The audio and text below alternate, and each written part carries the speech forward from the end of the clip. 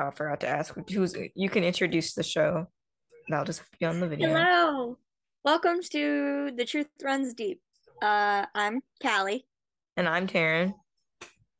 We talk about all things law and order, SVU, and organized crime, and occasionally fic writing in our lives in general. Hmm. Um, we're already on like the 7th episodes of each That's crazy. season. Just Yeah, crazy already. Which it means is. we're almost at the mid-season Yeah. finale. It'll be December 5th. Like, So, I mean, we already got like one show that's already got a big thing going next December week, and 5th. like I don't know how they're gonna top it if they're doing Yeah, a well, mid-season finale. Like they're like, was it what December? Organized Crime is No, doing it's next week December is 8th. like a mid-season. December Oh, 8th. oh yeah, oh yeah, cause What? we when we come Oh, back for break. oh, the last time we'll see Kelly before we No. come back. It's all kinds of wildness going on here. Uh, Yeah, I was talking to my mom about that yesterday. ready. And we're like, No, so I'm I was like, not there's gonna. only I'm two like, more. I said, I don't know if I'm gonna cry, but I'll just probably be like will. emotional, like shaking. Mm.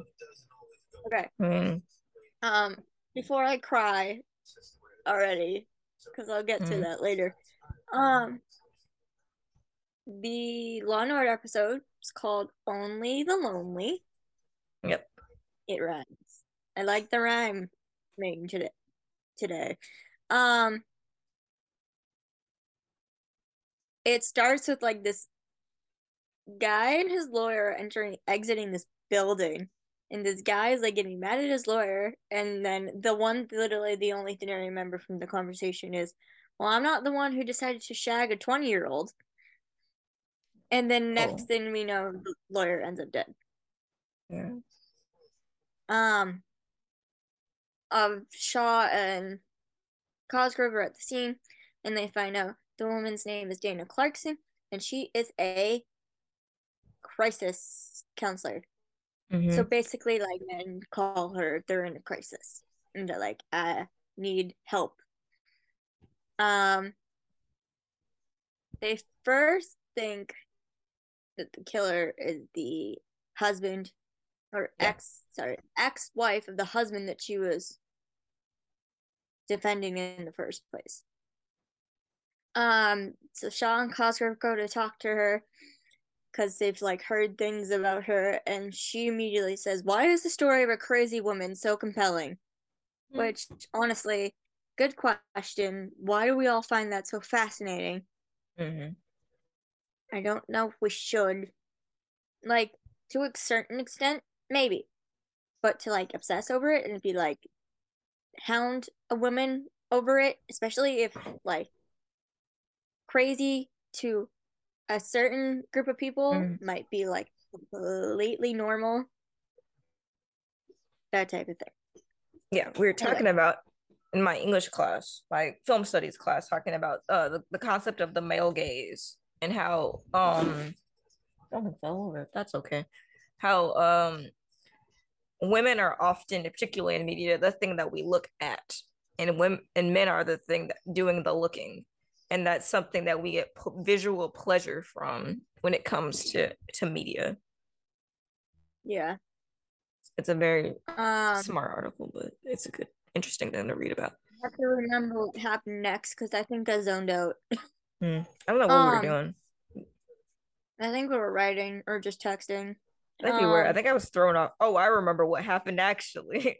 We can't talk about that yet because I don't. I want to. You remember that the video that we saw? That's when that came out. The Oh video. yeah, That's why that's we why we can't were all remember. freaked out. That's why Yeah, we don't remember. No, we I won't talk remember, about. but like I didn't write any of it down. That's why we couldn't remember Um, anything from the episode because we were on adrenaline for like the first 15 minutes, and I was just like, yep, we'll get to that. Okay, so like the next "Will we like this big time? We plot might." point was Okay, like yeah. I don't remember how they get to it. Oh, No. they find out that Dana Clarkson had an ex who was possibly abusive. So they go to talk to him, and he's like, Mm-hmm. I don't know anything about it. You need to leave, yada yada yada. Cosgrove and Shaw go to leave, and they find the possible murder weapon because Dana was strangled. They find like a silk scarf in his trash. They're like, why is it in your trash? Well, we find out it's a gift from Grace Pollard, who is like a major lawyer in New York, for sexual assault victims, and getting them justice. Very, very big figurehead in the Time's Up movement. And actually, no, they said even before the Time's Up and Me Too movement, there was Grace Pollard. So Shaw and Cosgrove are doing some more investigating, like talking to people who are connected to Dana and Grace. And they go to like this bar and they meet this guy who says he was like a friend of Dana's, and he specifically mentions that he's gay. That's important for later. Keep that in mind. I don't remember the first time. I forgot this whole thing even existed because I was so don't remember a thing from this part that I was just like, I don't know like how 20 I'm minutes. still remembering this man. Anyway, through some more investigation, they go to the gay guy's house, and they find out that he's not who he says he is, because he has all of Dana Clark's bank statements and multiple passports. Cosgrove and Shaw are literally leaving his house as he's coming back with a woman, and as soon as he sees them, he literally takes the woman and starts running. Well, he eventually like ditches the woman, and he runs into like this junkyard thing, and he nearly hits Cosgrove with a tire iron. Yeah. Shaw stops him, like puts a gun to him, and they arrest him. Yep, I do remember. This is where I start remembering. The first like 15 minutes, I was just like, oh, I know. We'll talk about that when we get to eventually. We'll get to it. We'll get to it when we get to SV and stuff. Yeah. So the next big thing is Sam in arraignment. I will type this out every time she is, although I think it might be every week because I think that's just what she does. We find out that this guy has 8 aliases and 9 dates of birth. And his actual name is literally the the person reading in the doc is literally like reading out all of his aliases. She's like, AKA this, AKA this, AKA that. And his actual name is Devin Miller.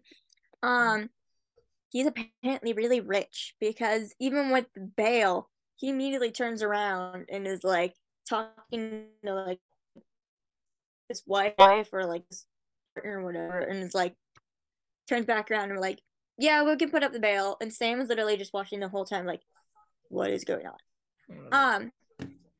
So the next scene that we get is like a personal one, which I love.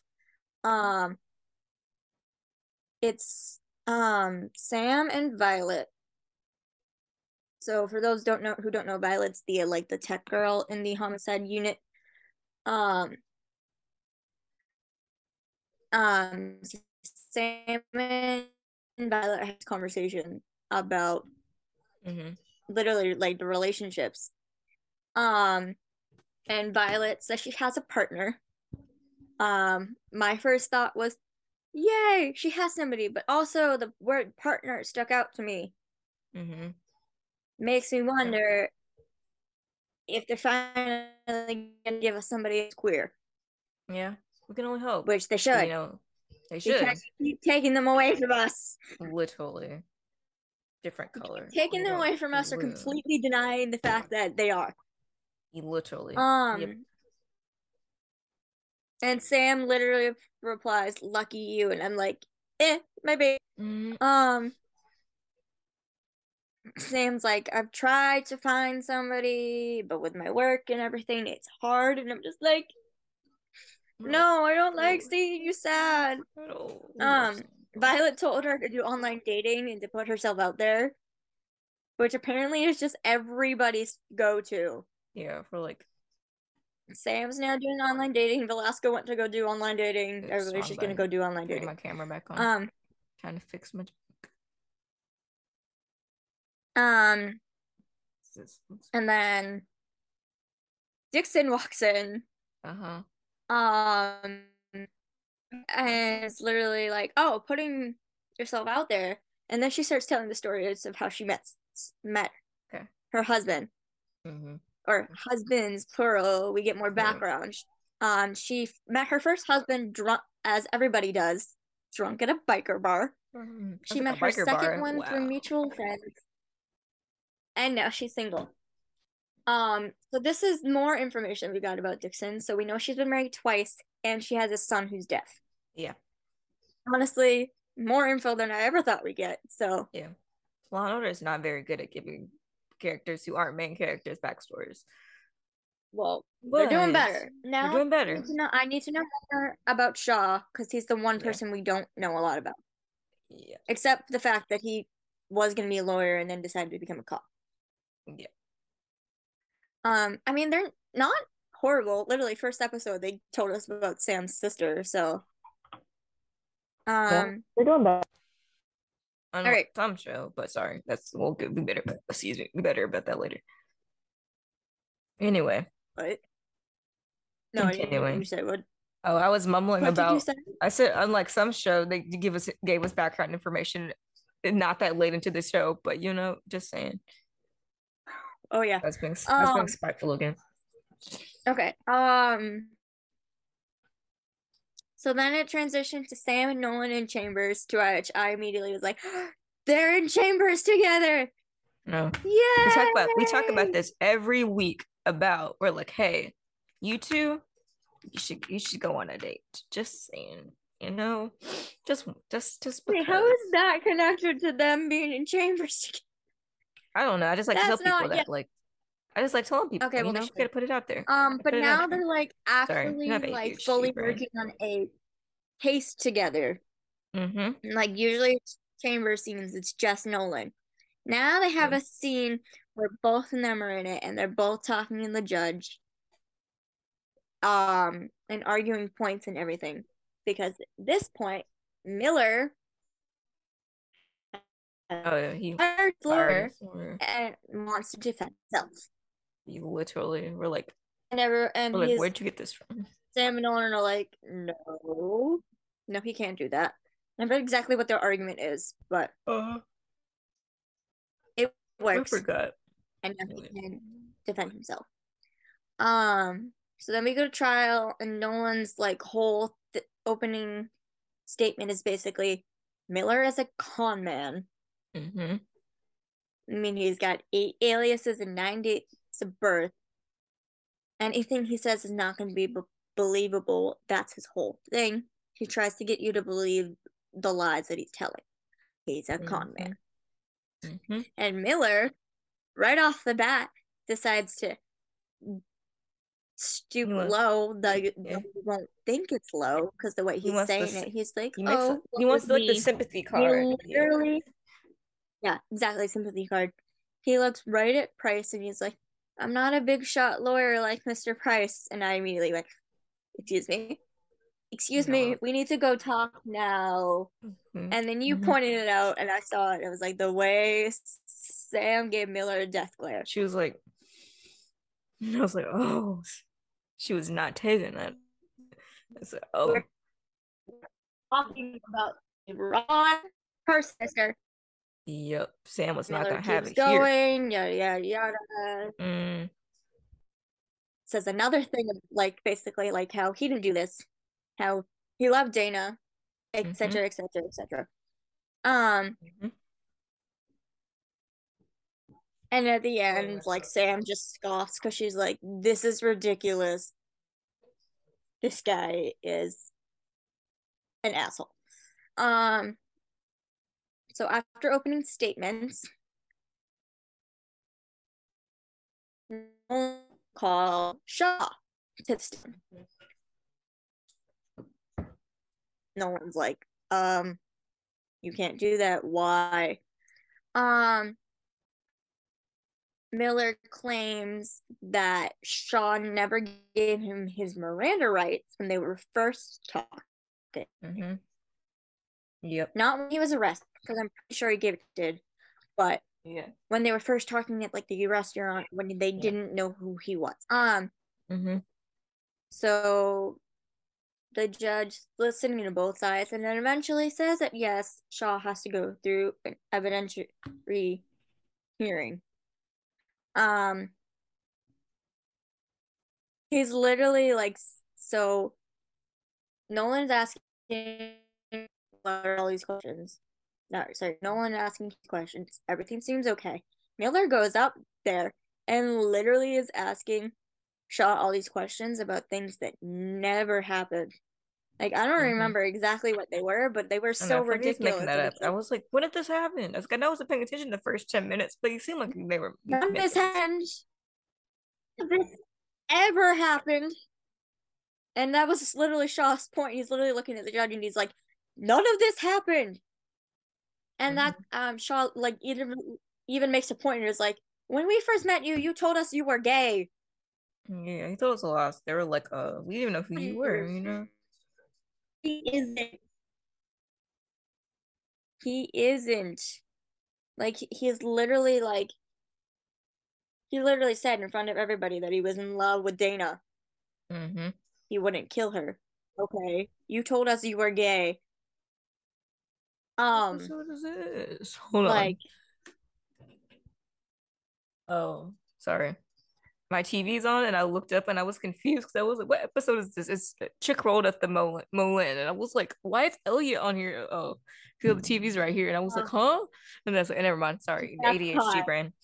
Ugh. ADHD brain. I'm Yeah. sorry. So Don't. anyway, the judge stupidly buys the bullshit, Mm-hmm. which is literally the I whole don't want to point hear of it. Miller's Yeah. thing that he is a con man that can get anybody to believe anything because he's got Mm-hmm. this judge believing that Shaw did all of this bad stuff and didn't do anything. So Shaw is no longer allowed to testify. Mm-hmm. And they're like, crap, we got nothing now, or very little evidence left. Um, through some more investigation, um, they find out that um Miller has a connection to Grace Pollard. She Mm-hmm. is the only one who knows his whereabouts, the day of the murder, what happened the day of the murder, etc. Mm-hmm. Sam goes to talk to her, ask her to testify.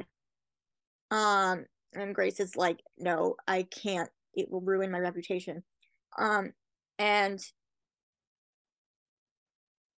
Sam starts with every survivor, every prosecutor owes you a debt of gratitude for giving them a voice, for everything that Mm-hmm. she did for the Time's Up movement and for survivors.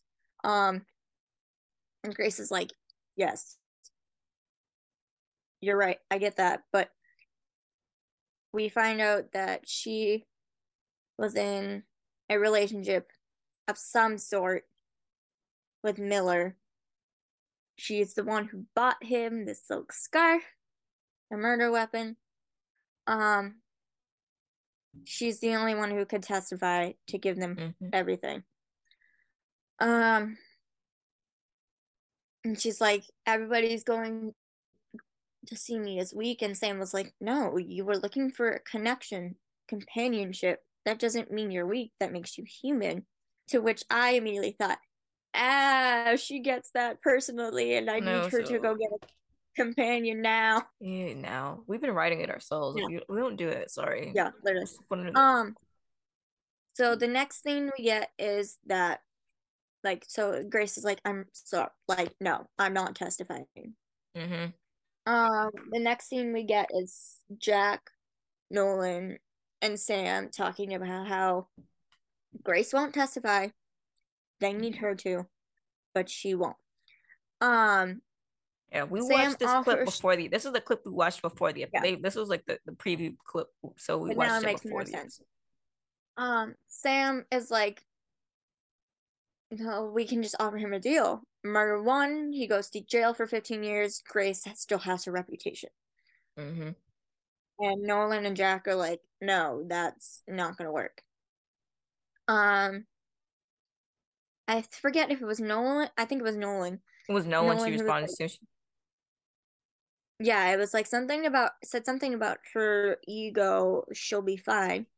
Mm-hmm. And Sam immediately says, easy for you to say. And he replies back, excuse me. And then Sam turns around to face both men Mm-hmm. and says, men bounce back from scandals, not women. You had no idea how hard she had to fight to accomplish all she has. This will stain her and all she's fought for.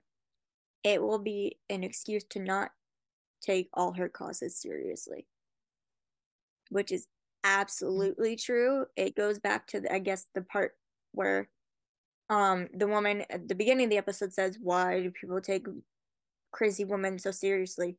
I mean, Mm-hmm. why do people find crazy women so compelling? Mm-hmm. Say there's a scandal, there's a man and a woman, they both have to do an equal amount of crazy shit or whatever. Mm-hmm. Sam is absolutely right. The man will be able to move on. The woman will have to carry this with her the rest Yeah. of her life, which is Unfortunately annoying true. and should not be true. Um, it's even like kind of the same with rape cases. Mm-hmm. Everybody's like, the man, oh, woe is the man. Oh, he wouldn't do this. Yeah. His reputation is ruined. And the woman is like, okay, what about my reputation? And then if like the man is found guilty, I mean, not guilty, he gets to move on. The woman still has to deal with possible comments, name calling, everybody thinking Mm-hmm. she's a liar, etc. Sam's point goes to a lot of things in life for Yeah. women. Literally. Um, Unfortunately, Jack does not get it. I mean, Mm-hmm. you're old and white, fine, but still. Yeah. Oh my god. Jack still says, okay, we still need Grace to testify. Mm-hmm. So in other words, anything ever say, I'd like to think that Nolan listened to it. Yeah. Jack, it just went over. Yeah. Jack's just old. He's just an old Um, white man. He's but old yeah, white. like I mentioned this already earlier, but yes, we do indeed find out that Pollard gave Miller the Mm. scarf. She's testifying. She's getting angry Yeah. at Miller.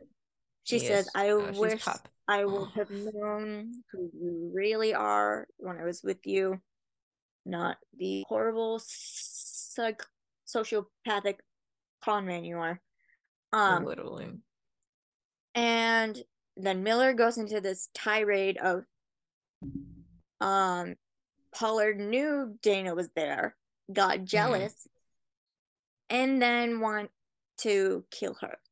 Mm-hmm. And the judge is like, do you have proof of this? Yeah, we're going a little far. But like you're stretching the truth a little And far Miller's, now. yes, I have tape. And Miller's like, yes, I have a tape. And Nolan's immediately like, Your Honor, this goes against all the rules of like evidence discovery. And, I get into it, this whole thing where the judge is like, everybody in my chambers now. Mm-hmm. So, tape. Not just any tape, it's a sex. And this is where we get Angry Sam. And she Mm-hmm. says, a sex tape. Are you serious? Like Odela literally like kills it in this scene, goes for it, Yes, the angry. scene was so good. The judges, for whatever reason, is like, okay, I still need to see this tape to see if it's going to be able to be used as evidence. Mm-hmm. So he plays the tape. And it's Miller taking charge, Mm-hmm. telling Pollard what to do, Mm-hmm. Yeah. etc. And I watched the scene again, like literally a few minutes before we started recording. Mm-hmm. And you can tell both Nolan and Sam are uncomfortable, but for completely different reasons. Sam, uncomfortable because she's angry. Mm-hmm. Nolan, uncomfortable because he's uncomfortable. He feels bad Mm-hmm. that he's watching this woman's sex tape. Mm-hmm. Like, he doesn't want this for her. Mm-hmm. Um, and then they show the tape, and the tape is basically like Dana comes to the door while they're literally in the middle of having sex. And Mm-hmm. Grace is like, "Who's that?" Miller says, "It's my ex." Grace says, "Well, then get her out of here." Um, that's the end of what we see on the tape. Sam, again, livid. She Mm-hmm. says, "This tape is a pretext to publicly shame a woman for being vulnerable, intimate, for trusting someone." And I had two theories about this. Mm-hmm. Besides the fact that she would literally just be angry about this in any situation. But two, it also makes me wonder if somebody has done something like this to her or tried to, possibly. Mm-hmm. But I Possible. It's also always just possible. think um the general anger is the best theory. Um Okay. 10 and minutes. they judge for whatever reason decides the tape is exculpatory and it can be used as evidence. And I'm like, this is awkward. Why would you want this? What Like, I was like, the huh? hell? Like, why would There you was actually want there this? was things on Twitter It's about the literally a episode sex and how tape. it's like survivors don't watch this. Yeah, I can get why they're saying Yeah. that. Yeah. Like the judges they're like, yeah, the sex tape is exculpatory. Okay. Yeah. No. What the fuck? Literally, we're like, you can't just play that up there. Like, that's horrible. Um, And then they have to go tell Grace that it's being used. Um, Nolan, um, I get you're trying to help, but he literally, like the way you say it, you need to do better, man. He literally yeah, said, "Oh, he can't play the whole tape." That's it not should, enough that doesn't really to help. calm Shouldn't the be played at woman all. down. Yeah, it shouldn't have been played at all. But I can't men, use as the my whole friend would tape. I'm say. literally like, you better. Like, we've been writing him Man. recently where he's like understanding women. Honestly, Yeah. we might have to change some things. It's Well, not he's doing working. so great. Yeah, well, we get you to work on it, homie. Like, Yeah, you need to work on it. Um, and then the woman literally looks at him and is like, "I'm half naked in that video, Mr. yeah. Price. I let this man take charge of my body. Do you understand how that looks?" And Nolan is like silent, like, Oh, yeah, messed yeah. up. It's like, oh no. Um, and Sam is like, "You're human. It's Mm-hmm. okay." And she's um like, and then Grace is like, "Even all the countless survivors I've helped, and with her too, it always comes down to one thing: sex." Mm-hmm. And Sam says, "You can do this." I love that Sam kept trying to support her, even if, Mm-hmm. you know, it wasn't No going one to go well. else, no one else in their man So we brain. go to the Mm-hmm. courtroom and he plays the entire video. Well, not the entire video, the video entirety of the video that he is allowed to play. Yeah. And he's going on the fact that you were jealous that Dana was there, and so you went to go kill her. And Grace is like, "No, this is absolutely wrong." And like, she was getting uncomfortable, she was getting angry. Mm-hmm. Everything. Miller thinks he finally has it. Finally has this in the bag. Nolan goes to stand up and immediately grabs his arm and whispers in his ear and says, "I got this." I was like, I oh, had a little freak out moment there. I was like, and we were like, ah, oh, here we go. ah.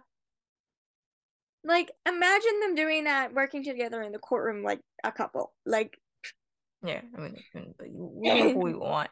She's like, I It got needs to this, and we're like, happen. I need yeah, it. I literally, need it. I need it.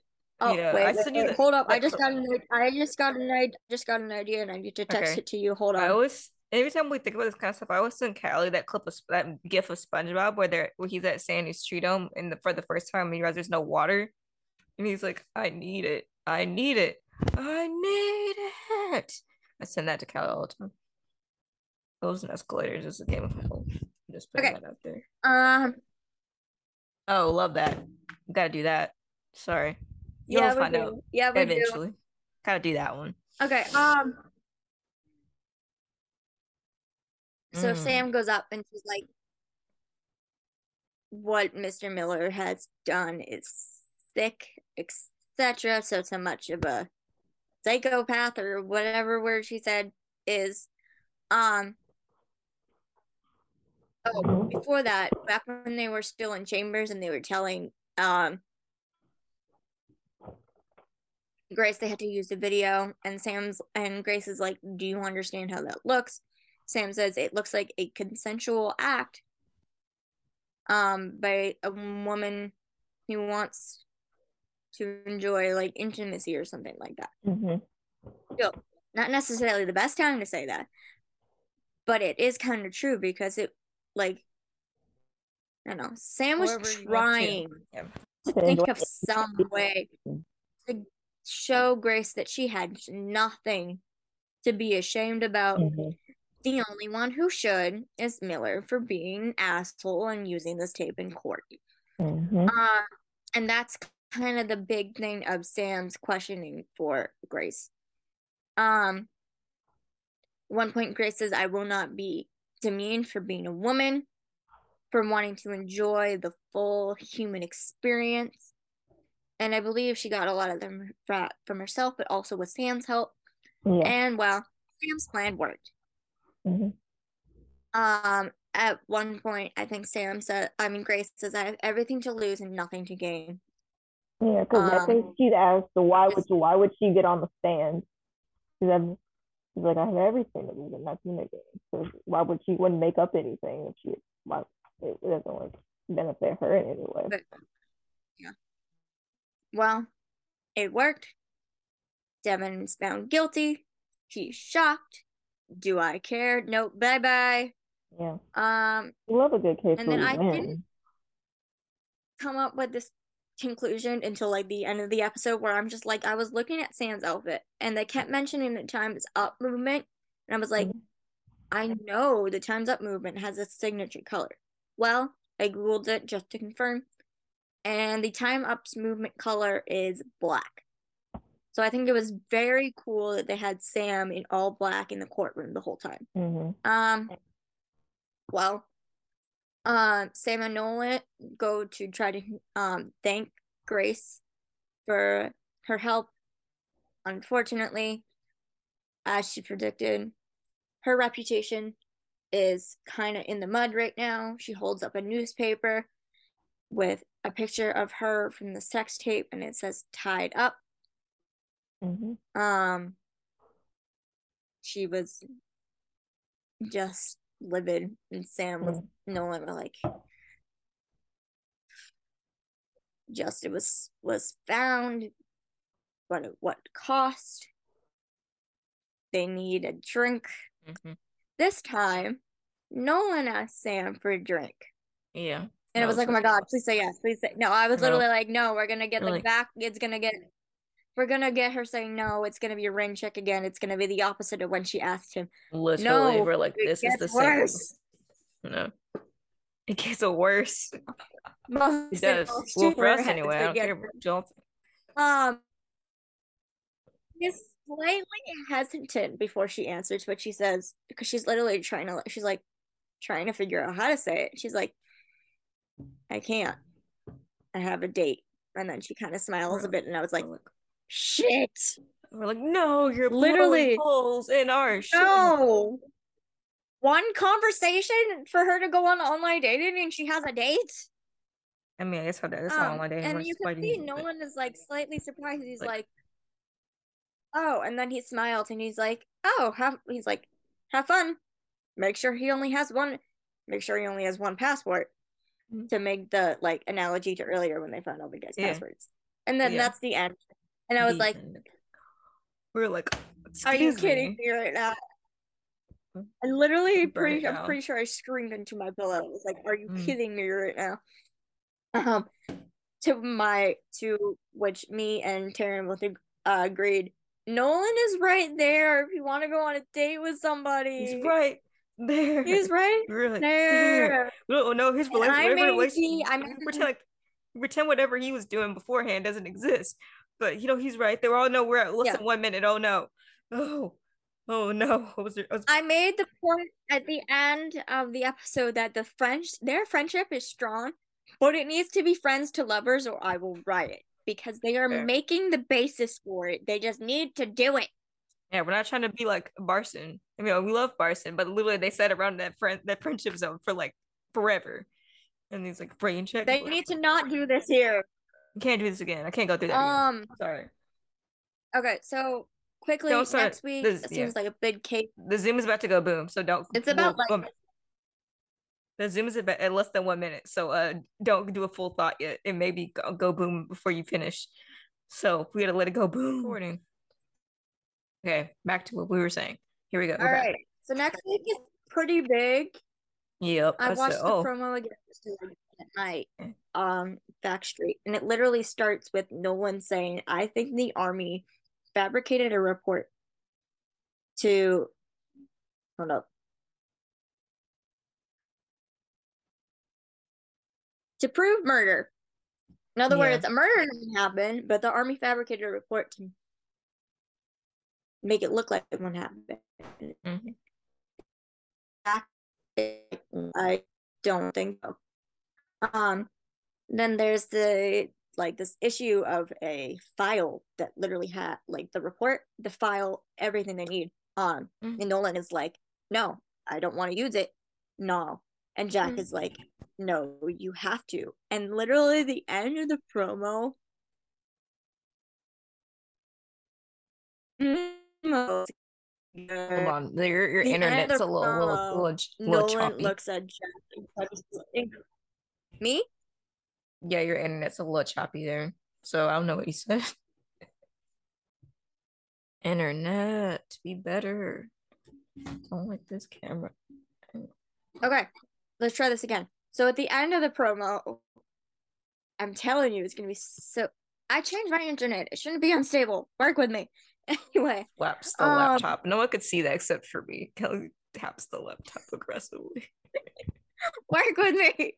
She's like, work. Anyway, the end of the promo, this scene is gonna be awesome. Ooh, yeah, it was. I haven't watched it a minute. Nolan is like, I don't want to use this report. I don't want to use this file. And Jack is like, you need to. And Nolan looks at Jack and like his like scoffs a little, and he's like, "Are you pulling rank, Jack?" You know, I said, oh, we're gonna get Hugh. We're gonna get Hugh. Sorry, Basti, we're gonna get Hugh Dancy yelling at Sam Waterston. And I was that's gonna be awesome. Yeah, the episode's literally called Chain of Command. You're like, oh, it makes sense. Not some obscure title. Well, how this is gonna turn out? How's Sam gonna side with? Exactly that. And how is this gonna turn out? I mean, they kinda are like, I'm not following the rules. Sam gonna side with. She loves them both. And I can't. Anyway, it's gonna be pretty good. Okay. What do you give the Law and Order episode? 4. Yeah, agreed. Okay. Well, sometimes we don't really give we usually don't give anything under like 3 unless it's like actually terrible. Okay. SVU. Only one episode we wrote it. I feel like one episode of Organized Crime we thought was horrible, and we were like, this has like a we were just like, this is boring. I am SVU. Here we go. Right. SVU, Deadball. Yes. So we start the episode. This episode was better than I thought it was gonna be. That would be kind of boring, but then it ended up kind of being good. Yeah, exactly.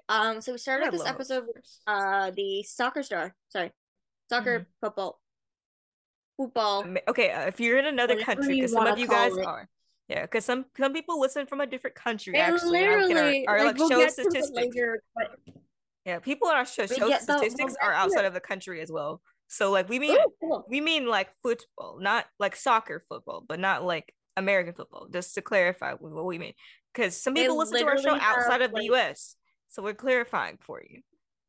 they literally have an entire conversation about it later, which we will Yes, get yes, to because I yeah. loved it. Uh so we started the episode where this with the football, I don't have an accent, sorry y'all. Football star, Paulo, like going to get an interview with this woman. And he is immediately cocky, trying to charm her. Literally, I was like, this guy's You're an asshole beautiful, already. I was like, bro, I etc. can't already. And she's like trying to ask him all these questions about sports. And he's like, okay, cool. You guys, he's looking at his like his bodyguard and his like partner or like manager, and he's like, you guys can go. And I'm like, oh no, he's in the room alone with a woman. They get in this conversation of how apparently, so her name is Nellie. And they get in this conversation about like London and everything, and Nellie's like, you don't remember me, do you? We find out that they met 8 years ago. She was a fan. That's kind of the information that they gave us at that point. We do get more information later, but the next scene we get is Nellie rushing out of the room, like fixing her clothes, trying to get out of there as fast as possible. Paulo's like, what is going on? Yeah, and we see like he's like, why is she like upset and stuff? He's like confused about why this happened for some reason. Then we see his manager like standing guard. Yeah. He told his manager also get to leave earlier in that scene. Yeah. So there was no witnesses to any of this. And then we also get a fun little just background piece, just tiny piece, but we get more on it later. Velasco is at a bar watching a game with Paulo in it. Yeah, like it's like a bunch of people at the bar. He's fine. Like he's like focused. Like no one is around. Like there's people, other people like having like other people are having like a great, like he's like focused on the TV watching. The other people are like, you know, like drinking and great time. He's focused on this TV. I was like, man. But when everybody cheers, like he cheers too, and he's like, yeah. And I'm just like, why are you alone? It makes me sad. Sad. So I don't want him alone. I got an idea. Hold on, keep going. We know who he would bring to the bar to watch the game with, and then he would teach her all about the game because she wouldn't fully get it. And please tell me you're catching my drift. Yeah, that's what I was typing you. I was typing an idea. Are you texting me? Continuing. Yes, I'm texting. I'm not done yet. Oh, okay. You text. I'll keep talking. Yeah, keep talking. Sorry. We talk out loud. So how we after get the opening, we get literally. After the opening, we get Nellie going to the SVU precinct, to speak with Amanda and Olivia. She's telling them that, well, first apparently like Paulo is that big that even Olivia knows who he is. And she mentions that in London 8 years ago, he sexually assaulted and raped her. She was only a fan back then. Then she like pulls out her phone and she recorded the interview. And it's like literally her being like, stop, get off me, etc. And Paulo's like literally just trying to hit on her and everything. Yeah. Oh, where's so yeah, man. It's funny because I saw Taryn's idea, y'all. That's why I'm screaming. Yeah. No, because what was I gonna say? No, like sometimes when you like type things, I know, but then you say them out loud. Like when you do that, the sound you make, you type that to me. So I was like, this is what it actually sounds like when you type it Yeah, to me. I occasionally type it to you. Yeah, you do. We get excited Oh about my stuff, but yeah, God, I sometimes can I just get picture it. ideas. I can picture it. Sometimes I can picture it. you Okay. do. It's real cute. Sorry. We'll, Anyway. we'll think. Yeah. Okay. Anyway, Anyway. sorry. Yes, I think that. Anyway. Yeah. I forgot who says this So line, but they're talking about the game. It's to them, it's everyone is it's either an employee. it's Nelly. Yeah, to them, everyone is It's either an Nelly because she's employee or talking about like how he's yeah, because she's talking to Olivia like and he's rich, Amanda, I think. and she's Hold on, like trying to get comfy. to like rich people to about rich people to them. Everyone's either an employee or possession. Yep. Then we get the opening. And you're the one who pointed this out because I wasn't paying attention. I happened to be looking this time because a lot of time I'm not paying attention. This time I was, and I said, Molly "Oh, is in the opening credits now. took 6 episodes later." She's But sorry, next to Finn. In the picture, like she's in the front next to Finn, but like you have to like although look. it seems kind of I it's a little awkward yeah, because most of the time they're all like in a. obviously we know that because usually they're we all in like a obviously line. know that the spot. Yeah, we obviously know the spot that she's going to be in is probably going to change. Still a little bit more in the. I think also she's really short. So right now she's next to like Finn, and it seems like she's kind of out of place. Yeah, it's just a really I don't know small. if it's the camera angle or what. So whoever took this picture wasn't that great. Like they were like, oh, I guess we're in the credits. Sticks here. It's kind of awkward placing. Because usually they're all in a line. This time she's kind of more like in front of them. Because I guess because she's kind of short. But I don't know what they were doing with that picture. But yeah. And then we get back to the back to the show, the precinct. I forget how the conversation started, but they're talking about Paolo, and Velasco's like saying all this stuff about him, and Muncie looks at him and she's like, "Oh, so you're a soccer fan?" And he's like, "No, I'm a football fan." And that's where we get this entire conversation. But she's like, "Yeah, no, I'm good with like American football," and Velasco's like, "You watch that type thing," and I'm sitting there like, this is hilarious to me. It is. They're so I absolutely love American football. You do. But in America, soccer, everywhere else, football is also pretty cool. But I just thought it was funny that they're having this entire conversation and it's like, no, this is the superior football. Yeah, like, listen, you lay it down. I think Velasco's like, you literally just want to watch like people like. He does. He said something about like people get concussions. He's like people. He mentioned something about like a traumatic. Okay, a traumatic brain injury. Brain injury. I was like, oh, it's like, but you're like, man. It's like, oh, damn. That's a little. It's like, oh, it's a funny conversation. Wow. All right. That's what I do love about like Muncie is that she brings these really comedic moments to the show. Like you're so funny. Absolutely. She's not trying to be funny, she's but got she some is. funny one-liners. Never forget the vending machine. I'm sorry. That's still my favorite. Still the vending machine incident. Yeah. They ate my money. All I could get was the cashews. Olivia's like, all right, I'm just gonna get this out of there for you. Like, all I could get cashews. It's like, bro. Sorry, that's a. If I was there, I'd be like. So y'all must do this. If I was there, I'd be like. They're supposed to do this all the time. I'd be like, if I was there, I'd be like, probably broke, and my boss just stuck her hand in the vending machine. No need to figure out something to do with her and our resistance because I still don't have anything. Yeah, we need to figure it out though because we do like. We started this story like 6 months ago, so she was non-existent when we started writing this. But you know, it's okay. We'll figure it out. We need to. We always do. We'll think about it. We will eventually. We need something soon. We're almost at break. Maybe. Sorry. Think about it. Anyway. Anyway. Oh, I might have an idea. Hold up. Okay, so back to what we were saying. They had the conversation. Oh, I don't know.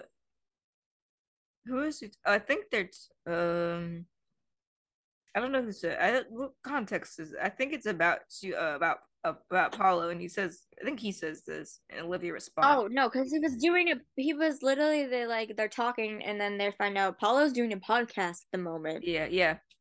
He's like, yeah. And then he's literally talking about Nelly in his report. Interesting thought there. We'll hold on to that. I'll answer. Okay, it's all I got right now. I had to. you answer that soon. I'll go think about that because we know what the other. Okay. We know what the other option is, bestie, and it's not going so great right now. Oh, you're right. You're right. Okay. He's on the podcast and he says again, they asked him about their relationship with Nelly because it came out. I think he got some kind of way that she told. And then he's like, she was a little too local for my taste, so I ended it. And then Olivia's like, oh, sure you did. When she's watching the videos. Oh, sure you did. So the podcast is out. He's literally trash talking her. They literally need to go talk to her to see if she's still gonna press charges. She says she can't. Because we find out that Paulo got Nelly pregnant and she has a son back home.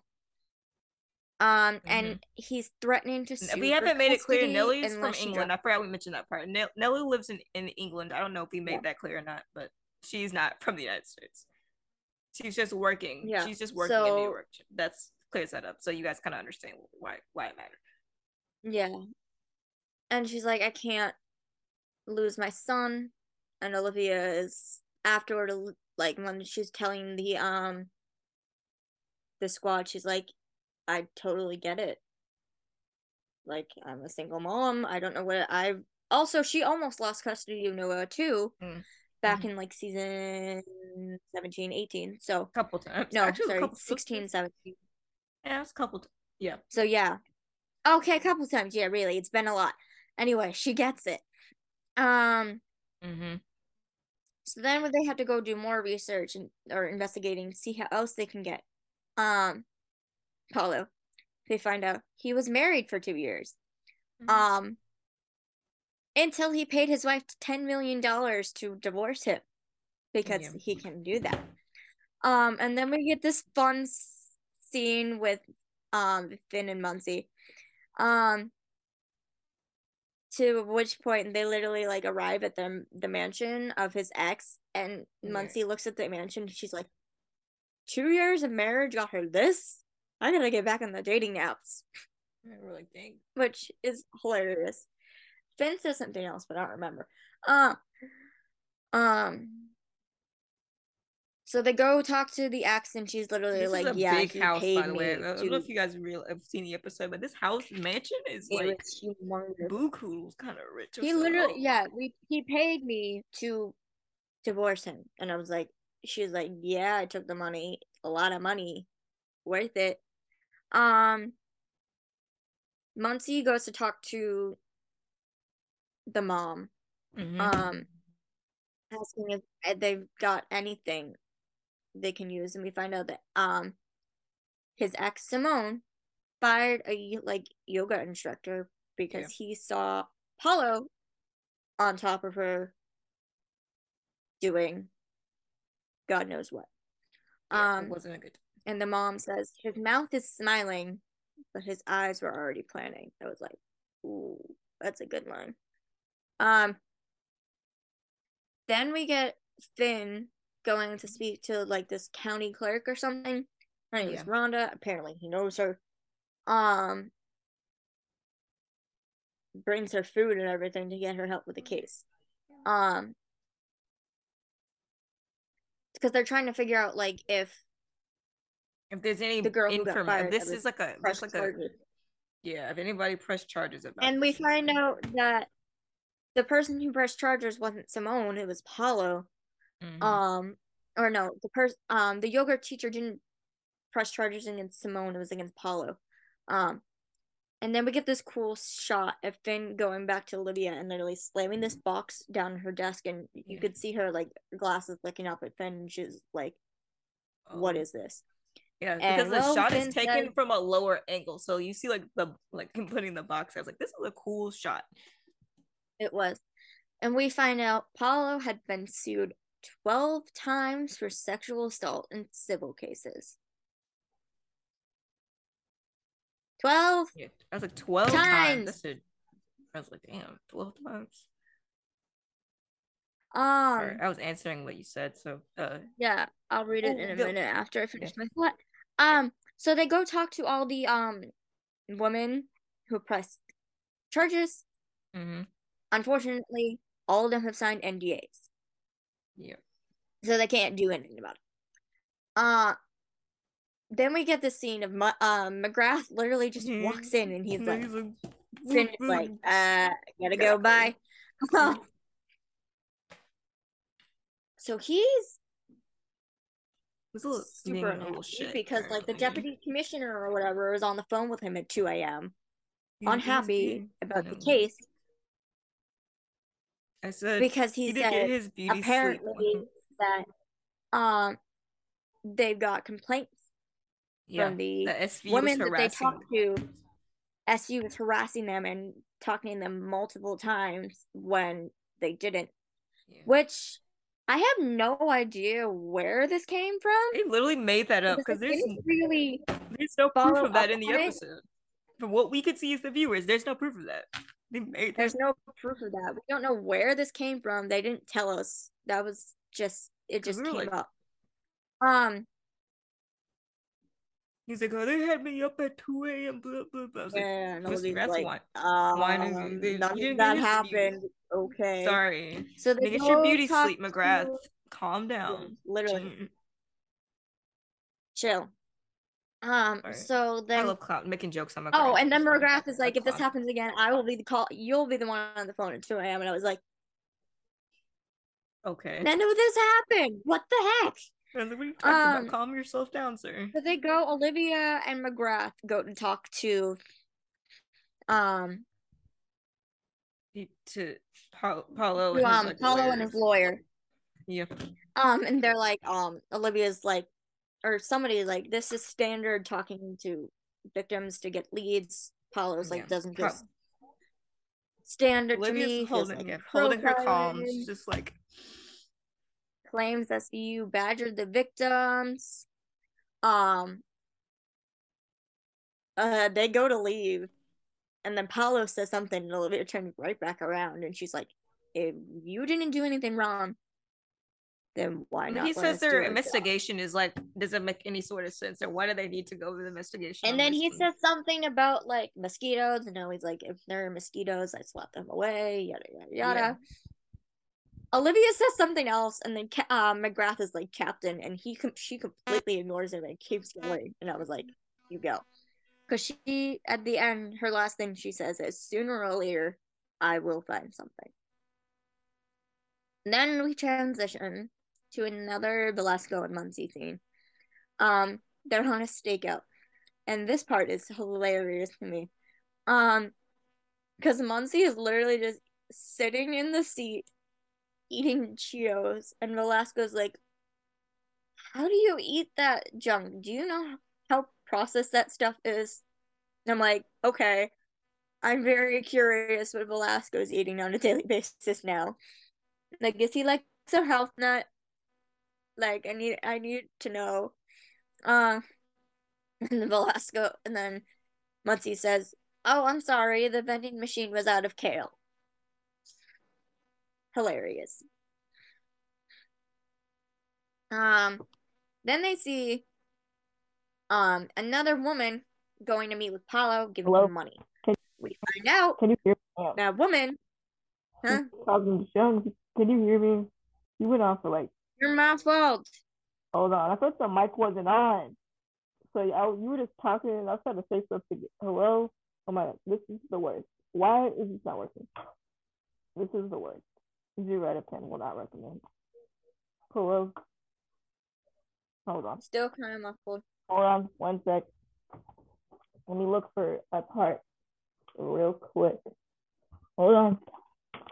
I think this is it. I'm looking for? No. Looking for a part.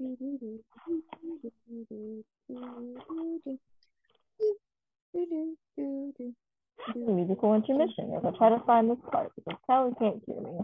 And she was going on for like 10 minutes and didn't know I was talking. Where did I put that? I thought I had it in my book. did I put my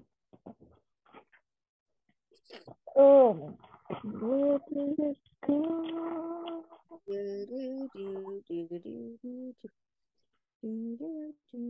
Hold on, looking for a part.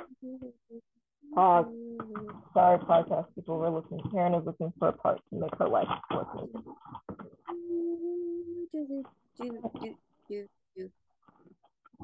Yes, I'm just gonna keep doing the Jeopardy theme song until she's ready. It's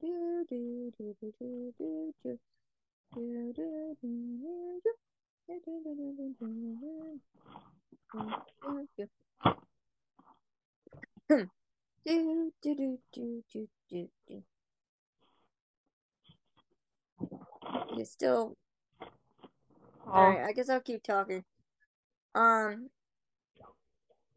So we find out that the woman that Paulo gives his money to is his like manager's wife. So Finn and Amanda go to her house and they're like, we need to talk about it. They show her the pictures of her giving the money. She's like, I'm not gonna talk to you. And then walks out his daughter. Her daughter. She's 16. And they go back to the precinct, and Amanda, being the genius that she is, looks into the money. We find out a whole bunch of money has been taken out of Paulo's account and given to the his manager's family. Not for the wife, but for the daughter. And then we get a little bit of a Muncie undercover scene. There are people who didn't like this scene. I thought it was good. Karen, are you like packing? No. I'm trying to fix the microphone, and I'm looking for another adapter, but I can't find it. And what did you think of the Muncie undercover scene? I love that scene. It's hilarious. I was gonna say it earlier, but you didn't hear me because I don't know why the mic was not working. You didn't hear me earlier when I said. There are some people who didn't like it. I thought it was hilarious. I had a joke. Was this the episode where Olivia was like, "Do you think I'm afraid of you?" And I was like, "Oh, Gwen." Oh yeah. This episode it's such a contrast to how Muncie usually is. Yes. She's usually like fangirl. Looking for this. She gives off very like, I don't know that we can technically use this word anymore or not. She gives off very like tomboy vibes. Yeah. And in this scene, she's acting all preppy and stuff, and I was like, this is hysterical. She goes up to the daughter. She's like, Anna, right? I saw your Instagram. She's all like peppy and light and everything. Hold on. Yeah. 1 sec. I got another idea. Hold on. Yeah, my microphone's decided to be stupid and not be functional. So I don't remember where I put that other. I had a single. I have junk everywhere. This is a file. Maybe if I clean my room, I would know where this was. But I don't remember where I put it. I have like a reverse. This is not the one I need. I have the opposite of that. I have an HD and a C port to it. Okay. HDMI, not HDMI, C port. Okay. So she's like, "Oh, I saw all your pictures of Paulo on Instagram. Why don't you post about him anymore?" Because the squad, I find out that it's like, she posted about him for a really long time, and all of a sudden it just stopped. And so Anna's like, "Oh, I'm not allowed to post about him anymore." They're like, "Why?" And so we find out that Anna and Paulo hooked up when she was 16. And Muncie's like, okay. So yeah, hook, line, sinker, whatever preppy Muncie worked, they got all the information they needed. Then they have Velasco and Amanda go to tell the dad. And at first he didn't believe them. And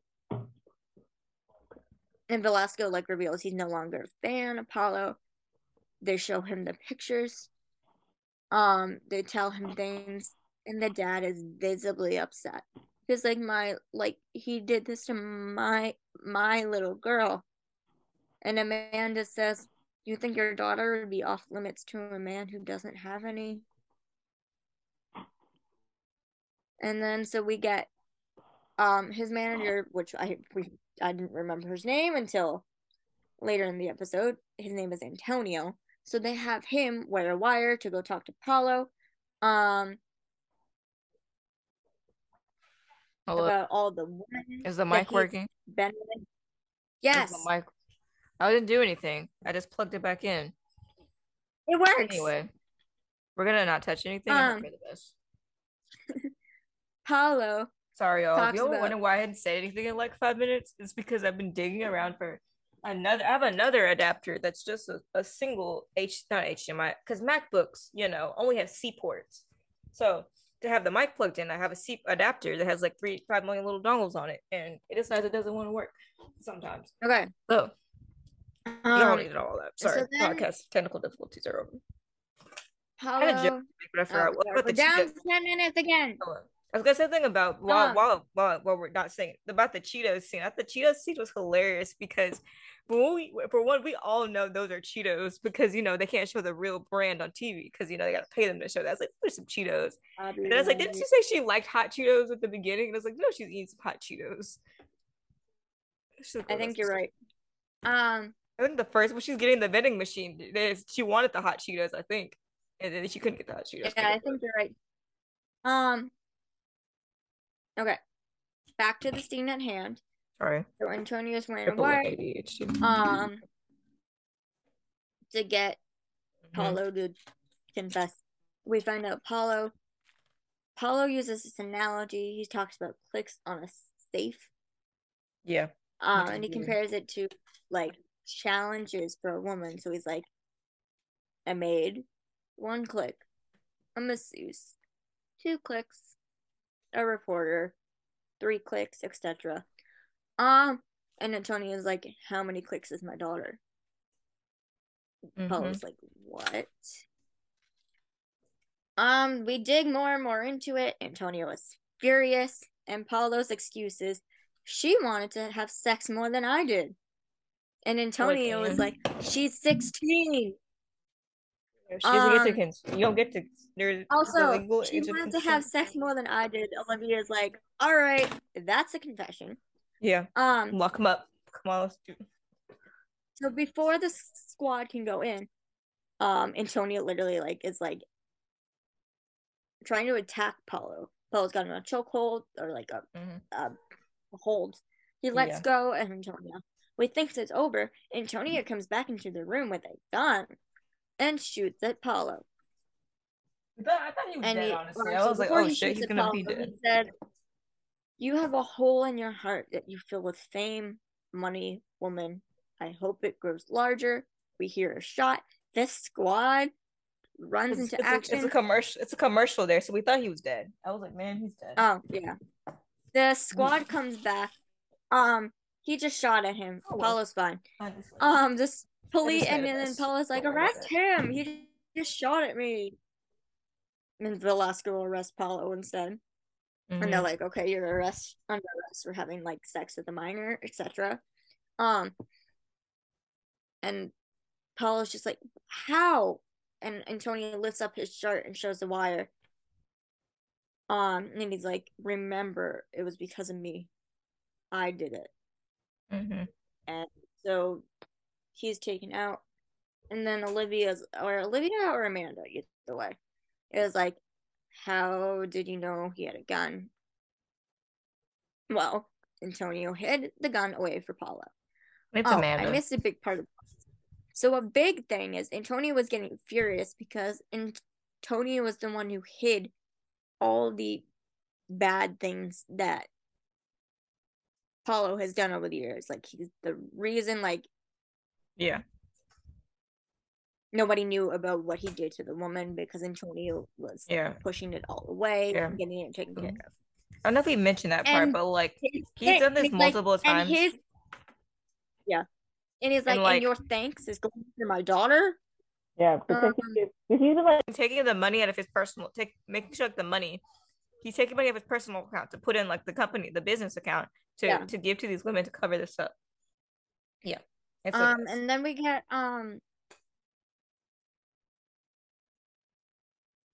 like Olivia is talking to Paulo like in the thing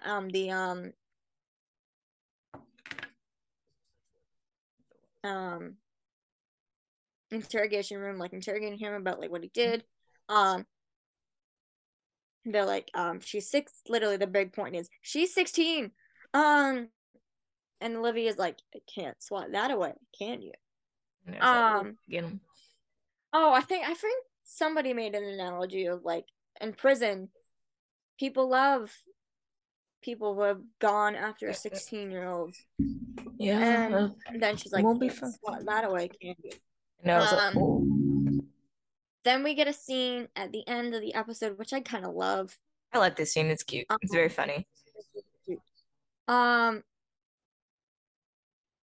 It's between Muncie and Velasco again. And Muncie's like, I'm sorry, it's hard to see your heroes turn into villains. And Velasco's like, he was always a villain. Mm-hmm. Oh my god, this is how much I was getting the things confused. So before Muncie leaves, Velasco's, wait, I got something for you, and pulls out a soccer ball out of his bag. And everybody's packing up to go home for the night, you know. Kicks it over to her. I wrote on the doc I wrote on the doc Velasco gets Muncie a football. Wrong football. Yeah. I meant to write soccer ball. So he gives her a soccer ball and kicks it over to her. And he says, so you can learn how to kick before you crap on my national pastime. Which I thought was hilarious. And then she throws it back at him, causing him to stumble a bit. And I wrote, because everybody else is going to say this is not true, but sorry, brother sister vibes. I'm sorry. They do. They're not romantic at all. They're brother sister for sure. They're hilariously brother and sister. I just texted Taryn this, and I'm going on it until they say it. That my current headcanon right now is that Muncie is a lesbian. Could be true. And that Heron. I mean, they probably will just prove that because this show was not always great at their diversity. No, they're not. I'm going to stick with that until they disprove me. But honestly, this is brother sister vibes. I see nothing romantic. Not romantic. Sorry, I'm clicking. I stop. Then we get the last scene of Olivia is having a conversation with Anna of how Paulo's going to prison. And Anna's like, I wanted to have sex with him. What is the problem? And Olivia has this whole conversation about how she's like, Anna's like, I didn't fully know what she wanted at 17. Olivia's like, I didn't know what I wanted at 17 either, because she's been there. Kind of calling back on the fact that she too was groomed by an older man at Anna's age. So I'm glad that Olivia's finally like saying something about, Burton again to this girl. Yeah. I'm surprised that went by people without like it becoming a shit show. Oh, it didn't always. It did? Fully. No, I don't look at my timeline very much, but like I'm surprised for like anyways. Yeah. So there was that, and that's the end of the episode. Yeah. And then next week is going to be really interesting. Next week we have a serial killer targeting transgender people. Yeah. And you can hear, and I don't know exactly how this becomes Amanda's case, but you can hear in the background that she's getting very invested in it and very. They showed a lot of shots of her in the trailer, which makes sense because in the episode, like the summary, I believe, is like a detective's child is killed, and then Amanda gets an opportunity for something. Yeah. Either way, they haven't had a last time they've had a case with transgender people in season 19, where they That's did not do such a great job. I thought there was I was thinking And they about another literally one. went online and were like, there was another one? I was thinking about the one, The Longest Out of Rain, where there's like those three cases and with like Lakira and Lakira, because Oh, you're right. Lakira is trans and Okay, yeah. Season 19, they she were like, we didn't do so great. So they came they back in redeemed like season themselves 21 and it better. because it's like But that part and still, then it's there's going to another be part where they solve all interesting. the cases. But yeah, how they Yeah, handle it's it. going to be interesting how since then and like all the issues going on in the world right now, how this case is going to be and how the squad is going to be better at handling things. Also, Postgraduate we got two new psychopathism. cast Also, what episode is it? We got two new cast members who we don't know what their thoughts are on the LGBTQIA plus community. Yeah. So it's going to be interesting on how they deal with the case. And it's going to be interesting how Amanda does it because Amanda's from the South. Yeah. Do I think that means she's going to be horrible at this? No. She's the one who taught Carisi about all kinds of about this stuff. So it's just going to be very interesting how this is handled by a bunch of work. Here we go. Okay, back to what you were saying. So I got cut off last time, but as I was saying, it will be interesting to see how a squad of, as far as we know, cis people handle a case like this. Yep. It'll be interesting, and that's like I'm looking forward to that. Maybe that'll be one I have to watch by myself. I'm not watching that at home. But anyway, okay. Also, I have something to say. Rate the episode, and then how many stars do you give this episode? 4. It was better at first. I thought it was gonna be boring. Like eventually, I was like, this episode may not be that good, and then it actually ended up being kind of good. Turn your genius. I just read your idea, genius. Yeah.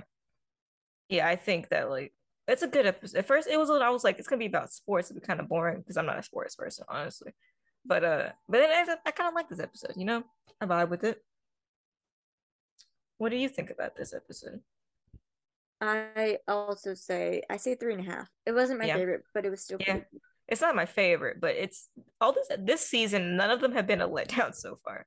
None of them have been like the first one maybe. Okay, the crossover kind of trash. After that, we were kind of smooth sailing. After that, I was like, the first one, Okay, so last week we mentioned we'll talk about the thing that we talked about last week, but we didn't mention anything about it because oh yeah, that thing. The one I was like trying to say, and you were like the thing because it came out. Okay, so first of all, if you don't want to know about this thing, because this thing is kind of a spoiler, I will timestamp it eventually. When I put this in the recording, I'll timestamp it and be like, if you don't want to hear this part because it's a major spoiler, the timestamp will be up eventually somewhere. I don't know where. It might be around. I don't know. I'll do it in the editing. You'll skip that part. You'll skip to that point in the video. Well, I'll put it. It'll probably be like right here. If you don't want to hear this part, go to this part of the video. This timestamp that'll be right here eventually when I put it there. Yeah. You ever seen people? I've put it in editing. If you don't want to hear this part, I've seen it. Okay. It'll be right here. Okay, right there. So there are pictures that came out, pictures and video. It came out last week before we recorded. So like we were like, should we talk about this? And I was like, no, not until we get like a better, clear picture before we talk about this. Major spoilers. This is your final warning. This is your final warning. Yeah. This is a major spoiler. Okay, bye. Sorry. I had to make sure we put that out there for sure. Okay. Continue. So this is all for the episode 2310 Jumped In. It's January. It won't be until January 5th. So this is what we're saying. This is a major spoiler. We got first we got behind the scenes photos of the cast filming. So we got it's pictures of Finn, Olivia, and Noah. The first video isn't that. The first one is them walking down the street and it's Finn, Muncie, Velasco, and Olivia, and then it's those pictures. Okay. That was the first one. Anyway, the key thing that you need to know from all those pictures is that Olivia has a black eye. Yeah. It's a real bad. It's bad. Like it's literally like right under her eye. It's black. It's purple. Like it's a spot. Yeah, it's like big. This. Yeah, massive. Like we were like, it's big. So we're like, oh my god, she has a black eye. What happened? Yeah, we made up some It's stuff in our worse than heads. just a black eye. Yeah, It because we were got making up worse. because we were making up some stuff in our heads, which we're gonna make right fix out of both these ideas probably. So we won't tell you what they were. So we kind of had ideas for both either direction, but when we write these fics, you'll know what we mean. But Yeah. So then the pictures, the Then the second group of behind the pictures, scenes not the video video. came The out. video wasn't next. Not the next was not No, yet. not The the next video. thing that came out was the pictures of Noah and Olivia. Olivia, Noah, and Fan were the pictures. That was the next thing that came out. Because we Oh were yeah, like, and then Noah's looking at Olivia with her eye and is like asking her questions about it, and yeah, I'm like, it assumes that there's no, it's pictures, so we assume that because at first he looks really like shocked, and then he kind of talks to her, and he gives her like a hug. Yeah, it's real. Yeah. It's something. Which is gonna be an awesome scene. It will be. Once we were talking about this because I was like, listen, we've done it in a. We were like, we've done it in a fic, but not like that. But we've done the same kind of dynamic in a fic, and they were like, bro, we're actually gonna see it. We just stop trying to predict the future. I need it, but I'm not ready at this time. We keep predicting things on accident. Stop predicting shit. There's something we predicted in organized crime, kinda, that we'll get to later that I showed you today. I was like, holy shit. Okay. Yeah, I'll get to that.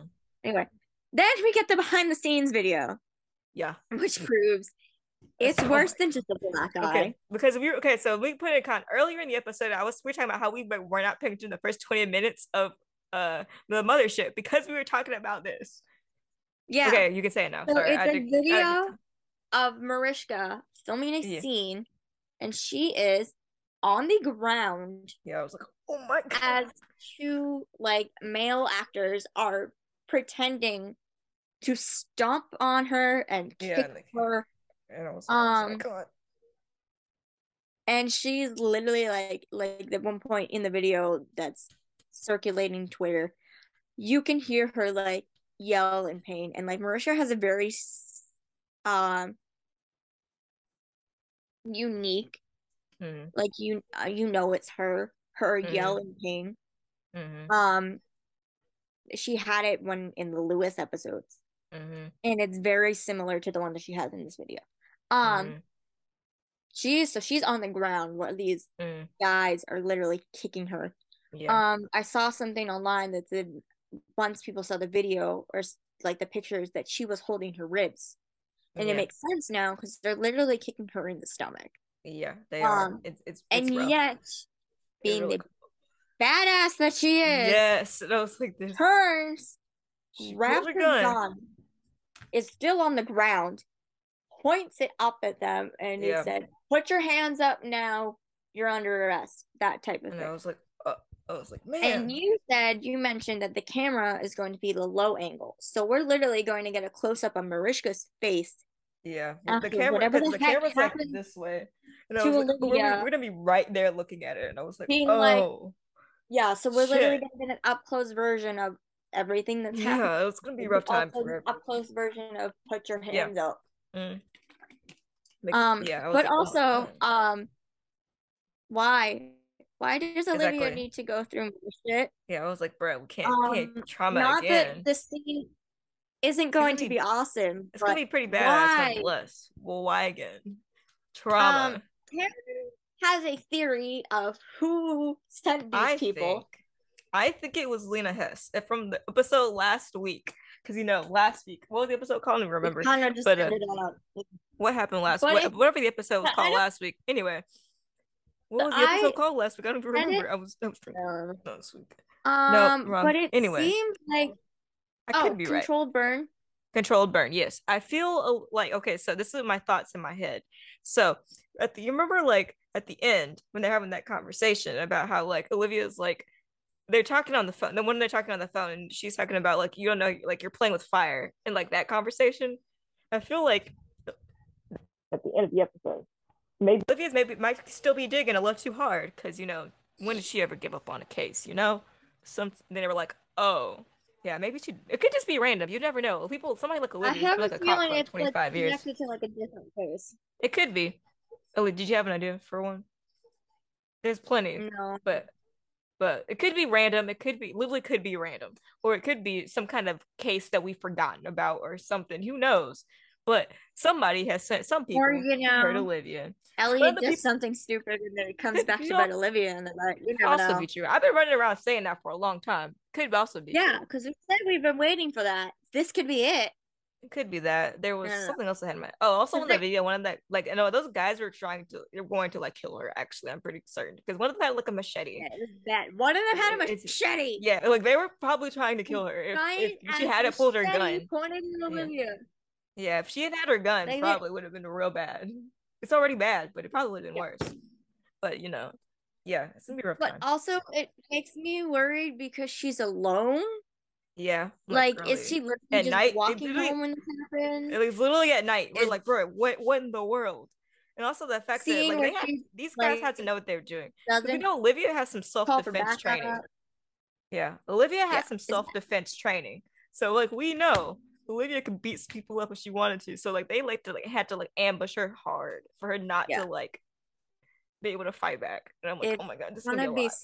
And it's gonna be intense. It's gonna be scary. It's going to. And the part that it probably kind of annoys me the most is this will be after Kelly leaves. Yeah.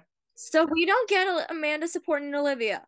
And nope. Sad day. We know for sure. We do know Finn's gonna be supporting the Luke because Finn is in a lot of the pictures. What I need, Finn is like, which we will write if we don't get, is I want a Sunny and Velasco. I'm kind of sweaty now, but I just want because obviously we know under here. I have clothes on under here. Don't worry. Girl, like, was not paying attention. But you're fine. I'm just like, it's a little hot in here. I think in my head when we write this, because we want to write it ourselves in case they fuck it up. But I really want just a thing of like Sunny supporting her and definitely Velasco. Because we know Velasco cares about her, but we don't know how much. And this could be a jumping off point to show how much Velasco truly cares about Benson. Because I'm thinking like Sunny's definitely gonna tell Amanda, but Amanda probably won't be in the episode. So I'm just like, we just relay information. Yeah, they were gonna relay information. When we write this, because we're like, what happens is when something major happens in the show, you take it and we write our own fic for it in case the show fucks it up. Basically, we make it better. Okay. Time back. So we're back. Okay, so if you whatever timestamp I said was right here, we're back at that point. So we're back. So if you did not want to talk about that, if you didn't want to know about what we just talked about, it's over now. So we're gonna talk about organized crime. Anything else? Episode it's called All That Glitters. And literally, this episode was so funny. Sorry, this episode was hilarious. I haven't laughed this hard in a long time. Like organized crime isn't supposed to be funny, but this episode was so funny. It gets a better rating because I say this one's gonna have a higher star rating because it was so damn funny. It was. Okay, anyway, sorry. So we literally we get a recap at the beginning. Yeah. Like everything that's been going on. Not with, last like, the casino stuff, whatever. Wasn't paying attention. Which we thought the whole casino line got dumped in the fire or something because it finally came back after 2 episodes. And then literally the first scene, the first 3 words I wrote in our doc for this was, "Oh, come on." Am I as mad about this now as when I was watching it live? No. But at the moment I was. Jet and Whelan are in this like jewelry shop and they're undercover as a married couple, soon to be married couple. They're engaged. They're literally undercover as a couple going to look for wedding rings. Also, the fact that they waited 3 seasons to be like, oh, Jet will be really good at undercover. Let's start doing it. Took you long enough. Took you long enough, and you see how good she is at it. Exactly. I literally they should let us write the show. I have to see how I described it. How did I describe it? I have to see if I described it. You said sweet, happy, and lovey-dovey. I have to get this. You did. You said sweet, happy. Something else. Yes, something else. Hold on. I know exactly where it is to get it. I just have to get it. So I said Jet has a very signature like look on her face when she's undercover. It's I call it her no one will suspect she's anything but sweet face. And that is what she had last night. Well, they're literally in the jewelry store because they're walking towards like a case, jewelry case, and like Whelan like wraps his like Jet pulls her jacket over her arms. Whelan wraps his arm around her waist, and they're literally walking over to look at the case.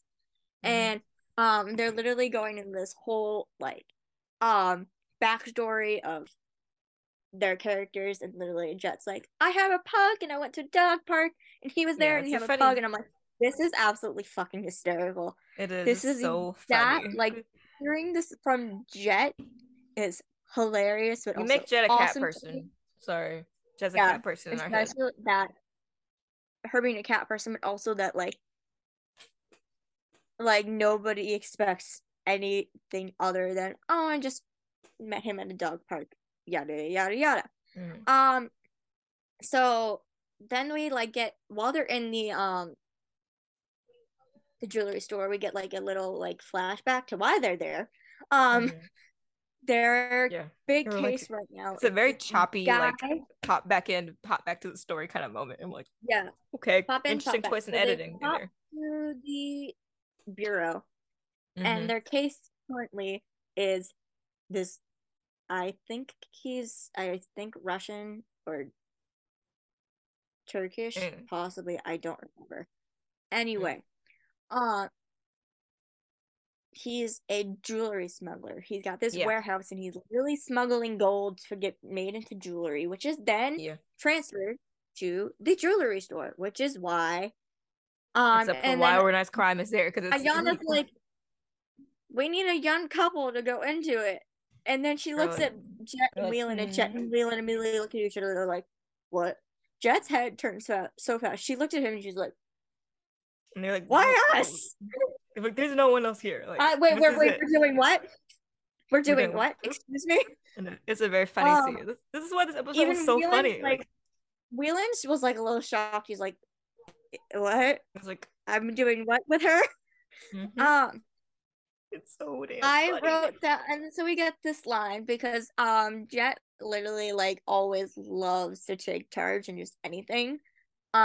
We found that out when she was doing the thing with like Manny in the few episodes later. She literally looks at Whelan and says, it took forever for him to ask me out. I took pity on him. Like, ma'am, we love you, but I was like, what a queen, like, pop off. She's like, she takes every little thing to just pick at him. I thought it was funny. Like, Whelan is like, so funny. This episode is so damn funny. Then we get a big thing that comes later. Yeah, this plot line. The guy mentioned it was no way. Okay. About... Also, when Ansley tweeted that there would be jet lore, we were not expecting this one, but we'll talk about that later when we get there. We literally were like, I was jumping the gun. Jet lore, yay! More info. Yeah. Obviously, we had our theories. We'll get to what it actually was later. Continue. Because it was something nobody expected. Ever. Nope. So the jewelry guy, like, asks something about payment and the payment for the wedding. And Whelan says, yeah, her parents don't want to contribute. And then Jet's eyes immediately change. She's like looking all smiley, and then her face drops and she's like, ooh, sorry. And she looks right at him and says, maybe if you asked for that raise, they wouldn't have to contribute. And she says it in a tone like that. She's like, she's really defensive about this. We're like, really defensive. And then Whelan shoots back, you're really gonna bring that up again, aren't you? And then they got Ayana and Elliot in the van. And Elliot's like, oh, that's really cute. They're having their first fight. And I'm like, it's so damn funny. What the heck? I know, but this is also hilarious. So funny. Like, y'all gotta go watch this. I don't care if you don't watch Organized Crime, but still, if you care, just watch the scene. It's funny. They can watch this. It's just so funny. Like, this is the redeeming moment of being funny for once. Yeah, not me dragging myself through the ringer watching the show. Part of the episode is hilarious. Like, for the sheet. So then they get a text. Whelan gets a text, like their target is walking into the jewelry store. Whelan leaves the jewelry store. Jet watches as their target leaves. And then we get the chase and scene. This is a dynamic I want to see more because obviously they came in together. I want them to have more scenes. They got this whole Reyes and Whelan have this chase scene. No, everybody's involved in the chase scene. Everybody's literally in the chase. So Jet comes in at the end. She just kind of shows up at the end, but everyone else is even Elliot and Ayana and Whelan and Reyes are all running. They're all running. Everybody's chasing after this woman. Reyes even like yells at like Jamie, and like Jamie Jamie Whelan literally like runs on this table. He like gets over. We get at one point Elliot like takes this woman down to the ground, and she nearly pins him. And then they get we stop, and they're looking at each other, and she's like, "You're like, oh. Elliot, Tia, they know each other." You know, we're like, interesting. And then Jet literally just, like ends up in the beginning, and they're all just like staring at each other, and then title sequence because Jet kind of shows up. She has like her jacket on her. She said she has like her jacket over her arm. She kind of shows up like she was probably lost in thought, which makes sense now considering what we will learn later. We get back to the bureau, and I think this part is hilarious because we got the three young detectives. So we got Jet, Whelan, and Reyes, and it's so funny. And Jet's loft, and Reyes is literally like, she called him Elliot, bro. And I was like, it's so funny. And then Jet, being the techie, decides to go do some research on this woman. And I need to pull up the quote because it was hilarious. No, and she says this in like the first 20 minutes of the episode is so funny. She says this in like a sing-songy voice, and she has this smirk slowly growing on her face. Give me a minute, because I'm literally at the part where I think we're at the part where I'm. Yeah, it's so damn funny. Like, whoever wrote this episode, whoever wrote this like first half of the episode, the whole scene is entertaining. The whole like first like 10 minutes is just so funny. Maybe like 12-15 minutes funny. Comedy gold. If it was just a comedy, like we haven't laughed so hard about this in so long. If I wasn't, man, please, we hadn't laughed that hard, we're gonna cry ever. Probably, I don't think there's ever been a funny one like this. It's like a one-liner, but not like scenes where they've just been so funny. So funny. Postgraduate Psychopath is on the TV, and I'm like, Is that the first one, or is that the Oh yeah, that's the sequel, because Postgraduate Psychopath is the one where I love the end part where she's like, if you come near Council Carissa ever again, you're last Whelan is like, okay, so maybe she's Vice. And then they're like, nah, she reeks Federal, and they're all like trying to figure out like, who is this girl? So we find, why did I not fucking know this? So Tia isn't even a real name. It's a nickname. Elliot. Tia is actually Alice George. Oh, this is hilarious. She says, a CPA from Long Island, unmarried and looking for her next adventure. And she's literally saying this in like a sing-songy voice. It's like, bro, I can't. It's so smirking. It was hilarious. Like, so we find out undercover work is also her specialty. Literally, like, it's so funny. The Elliot met her in Italy, and then Ayana has this funny moment because Elliot's literally like got this like slightly daydreamy look on his face. They're kind of talking. He's like, she's like, she says like, what's your relationship with her? Then Elliot makes this like really weird face, like he's like trying to figure out what he's trying to say. And she's like, I've never seen that face before, and I was like. I was like, that's hilarious. He's trying to. She's like, I've never seen that face before, and Elliot's like, what do you mean? We're like, oh. Good so we literally just get more information about her, and then like how she is also going after the jewelry dude, the gold dude, whatever. I'm talking about like an interrogation or whatever. Yeah, it's so damn funny. Elliot says, if you behave yourself, maybe you can tag along. Because Tia shows up, and then I was like, bruh, I can't with this man. This is hilarious. She's like, I want to and then go. as No, this is another this thing. This is not the part where they're driving. That's later. The driving one is funny too. Yeah, so this is I another think that's thing. later. I think that's later. Elliot is leaving Ayana's office, and he walks right up to Whelan and puts like his hand on his chest, and he's like, "I do hope you and Jet make up." Yeah, I was like, I'm sorry, that was so funny. Like, Oh, Elliot annoys the crap out of me, but that was hilarious. it was. We're like, sorry, we have a Um, love-hate relationship, but mostly hate relationship with Elliot Stabler. But like this episode was so damn funny. I'll have to forgive him for now. Yeah. For now. For now. So Next then week, this is probably the not, driving thing. but this is only it for now. Kind of. So we find I forget where he said it was, so find out that Tia thinks Elliot is entertaining. No, because they're interrogating that. They come back and they're interrogating that guy, and she's like, "That's what they're going to go do." And then they're in it because she's like, "Can I come in?" He's like, "No, you can hold my gun though." You can. He's like, "No, but hold this." So he puts the gun in her hand, like his gun in her hand. He goes in there, and she's like, "You are pretty entertaining," or something she says, and I was like, it's hmm. So then we kind of transition to the warehouse, and we find out that these guys have young women making their jewelry in their warehouse, and today they got no bathroom breaks. Yeah. Later on, they say they don't eat or have bathroom breaks, so it's real bad. Yeah, it's bad. Human trafficking to the extreme. Basically, is what they're doing with the jewelry. We find out that like this guy, like the guy that's running their operation in this warehouse, but not the boss, has been skimming. And the boss is like, if you wanted more gold, all you have to do was ask. And he's like, can I have more gold, please? And the guy's like, sure. And then they go take him and kill him with whatever. I don't know exactly what they do. I think he got shot in the face. Screaming, it was bad.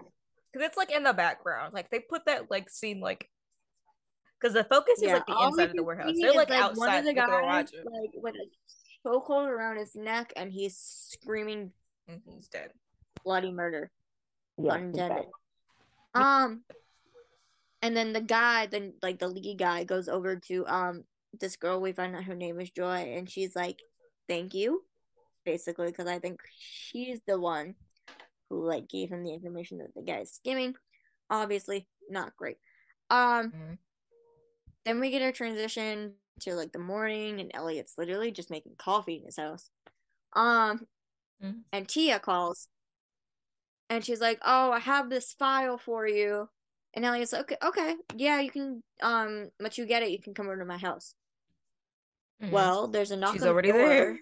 Yeah. And she's already there, and immediately hands him the file. And then they have this whole conversation about like how bad this guy is, and apparently he's killed like a wife and 2 kids, etc. And they have a talk about Italy and Kathy and Elliot's life right now. We find out that Bernie is on a month-long tour, and she's staying with Korean kids, which makes me kind of concerned. I was confused. Was that? I thought he said with his kids. I thought he said with his kids, but maybe I don't know. I was confused. It was a little confusing. I will find out. Hold on. I thought he said with his kids. That like because I don't think his kids live in New York anymore. Pause. Yeah, I'm pretty sure he said with his kids. If it's with his kids, then I'm no longer concerned. And his kids live. They live in a different state. I think they live in They don't live in. I think Kathleen. Someone lives in Maine. I feel like they said that. And maybe it's Kathleen who lives in Maine. Somebody does.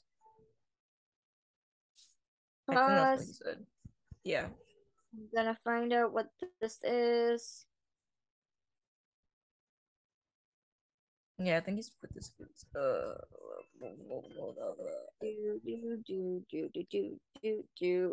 My thing is loading. Pause for a moment.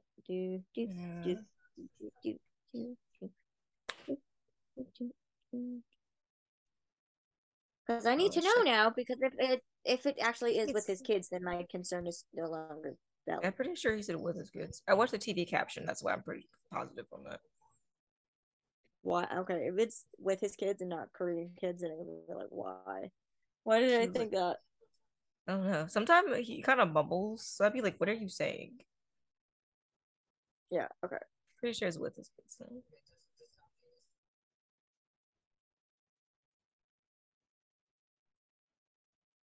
Mm. One sec. Yep. It's coming.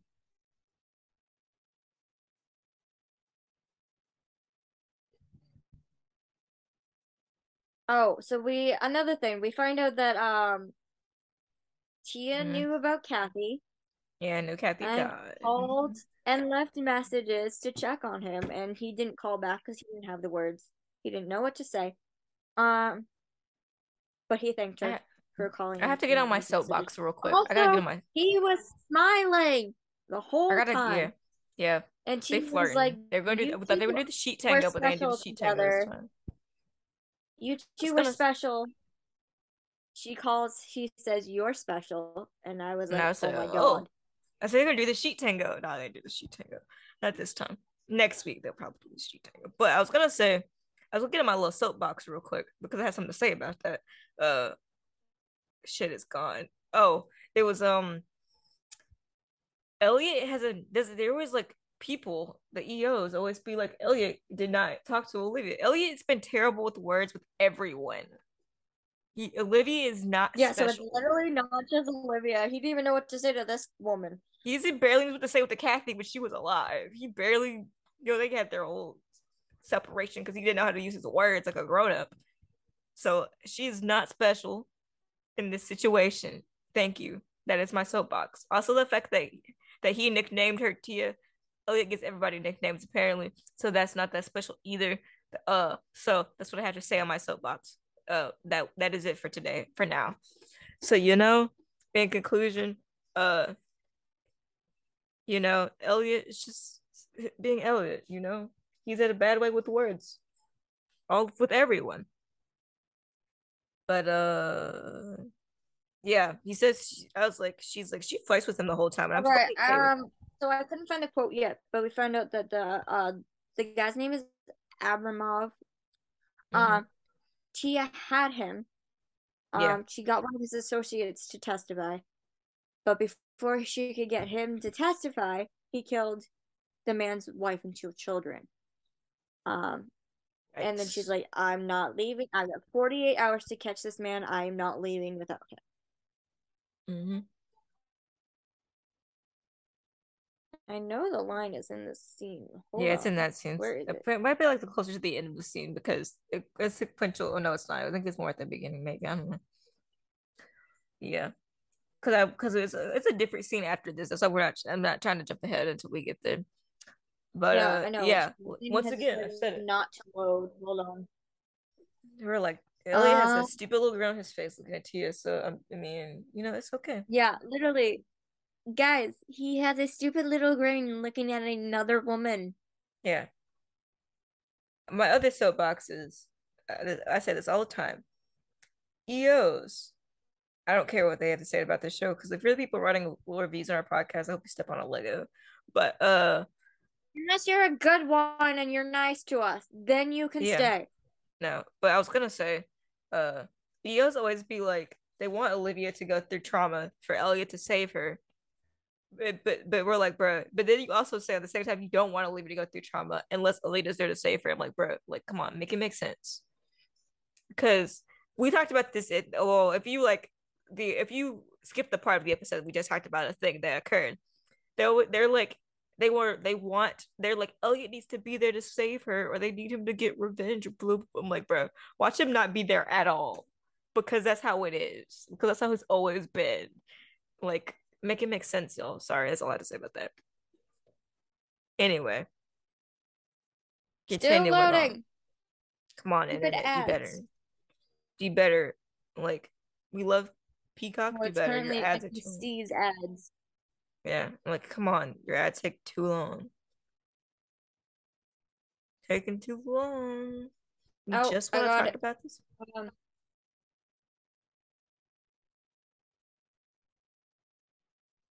Literally took too long. Or part of it. Hold on. Oh, this is funny because she's Italian. She gets like things mixed up. Oh, wow. Why did I think this said Korean kids? You're correct. My concern is wrong. Because I was like, I thought it said Korean kids, and I was like, why are we leaving the bipolar grandma alone? No, she's on a month-long tour with her grandkids. Yeah. We're like, oh. I was like, that's what I thought he said. I was like, I'm pretty sure he said something from about that. Grandkids. But she's on a month-long tour with her grandkids. Yeah. We love this. Okay, and hold on. I need to get this line because she's Italian, and that's just funny. So damn funny. Clown episode where so we find out that Eli's in college. That's later though. I don't know. That's way later. Nothing here. That's way later, but in the episode. I'm watching the scene right now, and she said that. Oh, I thought it was later. College. Because I feel like we didn't note it until where I think we noted it later. But because he's like, I have an empty nest. Yeah. And we're like, what do you mean? Eli was just here. And she's like, she calls him a lonely bird. So she's Italian. She calls him a lonely bird. And Elliot's like, what?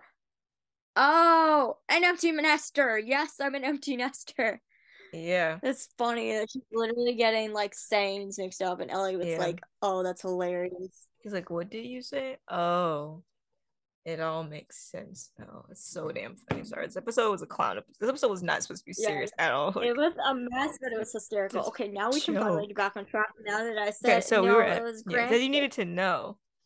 Okay, so like, so the next sounded like it's Korean. I was not paying fully attention. So then the next scene is they're at the precinct the next later after they get the conversation of like this guy about what they're gonna do. Tia's like, I have a plan. And then they transition to back to the bureau, and Ayano's Elliot like, goes, no, you don't. Yeah, that was Elliot. Then I think Elliot says, I have a plan again, and she's like, no, you don't. No, you don't. No, you don't. I think of that SpongeBob scene where the episode of SpongeBob. Sorry, I watch SpongeBob all the time, but they're like the one where SpongeBob runs off and he goes missing because he didn't want to because the pre-hibernation one, and then that guy's trying to imitate him. He's like, I'm ready, and Sandy's like, no, you ain't. And I was like, I thought about. I'm sorry. I'm ready. Okay. I'm ready. No, so sorry. They need to get like Abernoff's information about the warehouse and everything. And I love that they put this in because it's hilarious, but it's also true. Mm-hmm. They needed somebody to go undercover, and Ayano looked immediately at Elliot and is like, you can't do that. The Brotherhood is still trending. Mm-hmm. Everybody knows who you are. I was like, finally, we get something that's like, Elliot can't go do this because everybody knows who he is. And we're like, full stop. You cannot. No. And then, so Reyes volunteers to go undercover because that's what he does. Yes. Like, apparently everybody in this thing is really good. Apparently everybody in organized crime is good at going undercover. The only person who hasn't gone undercover is Ayana, and I need it to happen. Yeah, please. Oh, wait, no, she has. She has. Back in 2, I think? Anyway, she has. So everybody's good at this in this unit.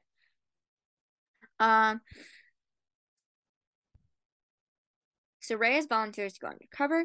Yeah. We get the scene where he's getting all dressed in this really fancy suit. Yeah, it's fancy. By this tailor. Yeah, I was like, They made sure somebody. I think somebody said it. He's like, "Can I get this suit, like a suit, another time?" And then, I think it was Reyes who asked it, and the guy looks up and was like, sorry, but I'm retired. This is a favor to Elliot. And I'm like, this is hilarious. It was a fancy, like the fanciest. It was literally a very fancy suit. Reyes looked good. And he was practicing his like name in the mirror while fixing his bow tie. And my dad immediately hits on it that he's using a Greek accent. It was like, yay. Because his name is like Christos, and I can't say the last name, unfortunately. I shouldn't be able to, but it is a Greek last name. and he's good at doing accents. I love that. He's very good at the Greek accent. And then Ayana was like, "Okay, if anything goes south, what do you say?" And she said, "Who wants dessert?" or something like that. I'm like, well, that works. That's a good plan for if things go south. And then Ayana's like, where's Whelan? And Elliot's like, oh, he's running an errand for me. Like, you can't just, I'm like, sir, you can't just borrow your unit's detectives to go do stuff. Like, that's not how this works. Yeah. And I was like, Elliot, he's a detective, not an errand boy. Yeah, you can't just send off, especially without permission. Like, so Whelan literally is going to talk to Pearl for Elliot. Yeah. He walks into the room. He's like a himbo. I swear to God, he's like a himbo. He literally walks up to her, puts his hand to shake, and he's like, Detective Whelan. And Pearl literally stares at him like, who are you? Yeah, he was so. And she's like, Detective Stabler sent me. And she's like, okay, then you can go tell Detective Stabler that. Continuing what you were saying. Oh, Pearl literally looked so Whelan trying to be all nice and polite and like introduce himself. And Pearl, he's like, Detective Stabler sent me. And Pearl's like, okay, you can go tell Detective Stabler that we're gonna do this another time then. And Whelan somehow managed to convince her to stay and talk. He was like, if you're talking to, the detective said, if you're talking to him, he said something like, he said, if you're talking to me, you're talking to Elliot. And she's like, oh, Detective Stabler. I was like, she basically like gives him more information, and he's like, do you want to be doing this all your life? Yada yada yada. Anything. I wasn't paying attention to that conversation. I don't really remember what happened. I zoned out. Yeah. Sometimes it gets a little boring. The important part of that was Pearl gave Whelan a thumb drive. Yeah, with all the stuff. Everything. He literally goes back to the precinct and he's like, here you go. And Ayana looks at him and Elliot's like, I'll explain later. I'm like, oh man, that's not how this works. You're gonna get your detective in trouble. Once again, he likes to ask for forgiveness rather than permission. Yeah. So then we get to, why did you put this part? Tia is almost like another Olivia. What am I talking about? That they're missing a scene. I feel like we forgot to talk about what the scene was about. I don't remember. Oh, I think I remember. Maybe I remember. Why did I say that? It's the like dynamic they had about how that like maybe like this was supposed to go earlier. Maybe I don't know what I was thinking, but how. Well, I mean, you're not wrong. I'm not wrong, but I'm trying to remember the point I exactly in my brain I was thinking at the moment was about. I think it was their dynamic about how oh yeah, like he's still the person that the male that takes charge. She kind of just follows around behind him and like that almost. I don't know. They're not as deep as like Olivia's codependency is with him, but man, I forgot what my point was. The one difference between Olivia and Elliot as partners and Tia and Elliot as partners is that Tia was taking charge. Yeah, and Tia also agrees. She's fine with Elliot's. Oh, I think it was the idea that Elliot maybe did something violent. Maybe she was like fine with it, or like something that Juliet always does. But I'm like, Anyway, okay. But anyway, to get to the stuff that like screwed us over. Oh my God. And all that. So the group goes to go undercover, and so Reyes is in there. And we get Whelan and Jet and his car listening or like getting ready to listen to the undercover thing. And then Whelan says, I forgot to say I'm sorry, by the way. And Jet's like, I was fine with it. And Elliot and Whelan was like, no, you weren't. And then this is where they get the Jet lore that nobody was expecting. I will say after this scene, Ainsley literally tweeted out, hee hee, knowing we were all freaking the frick out. I was like, because oh my that's God. what they do. Literally, I go. What do I do with this? Really, what do I do with this? And I was like, I don't know. Yeah, I was like, what the hell do we do with this? I said, I don't know. There have been there have been theories going back and forth about Jet's family. Yeah. Whether or not she had a family, whether or not she was in foster care, whether or not she was an orphan, whether anything. Well, we find out that she does in fact have parents, because she says, my parents didn't pay for my wedding.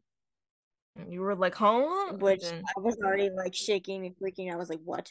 And Whelan is like, you're married? Imagine literally imagine that. I will admit, I got excited for a moment. We did, because she said, like, you're married. And I was like, oh my god, did she marry Malachi? No. No, that is not where they went, unfortunately. We'll get more on that later. My parents didn't pay for my, she says, my parents didn't pay for my wedding, just struck a nerve, that's all. She says that she got married at 20. Huge mistake. And that my dad still won't talk to me.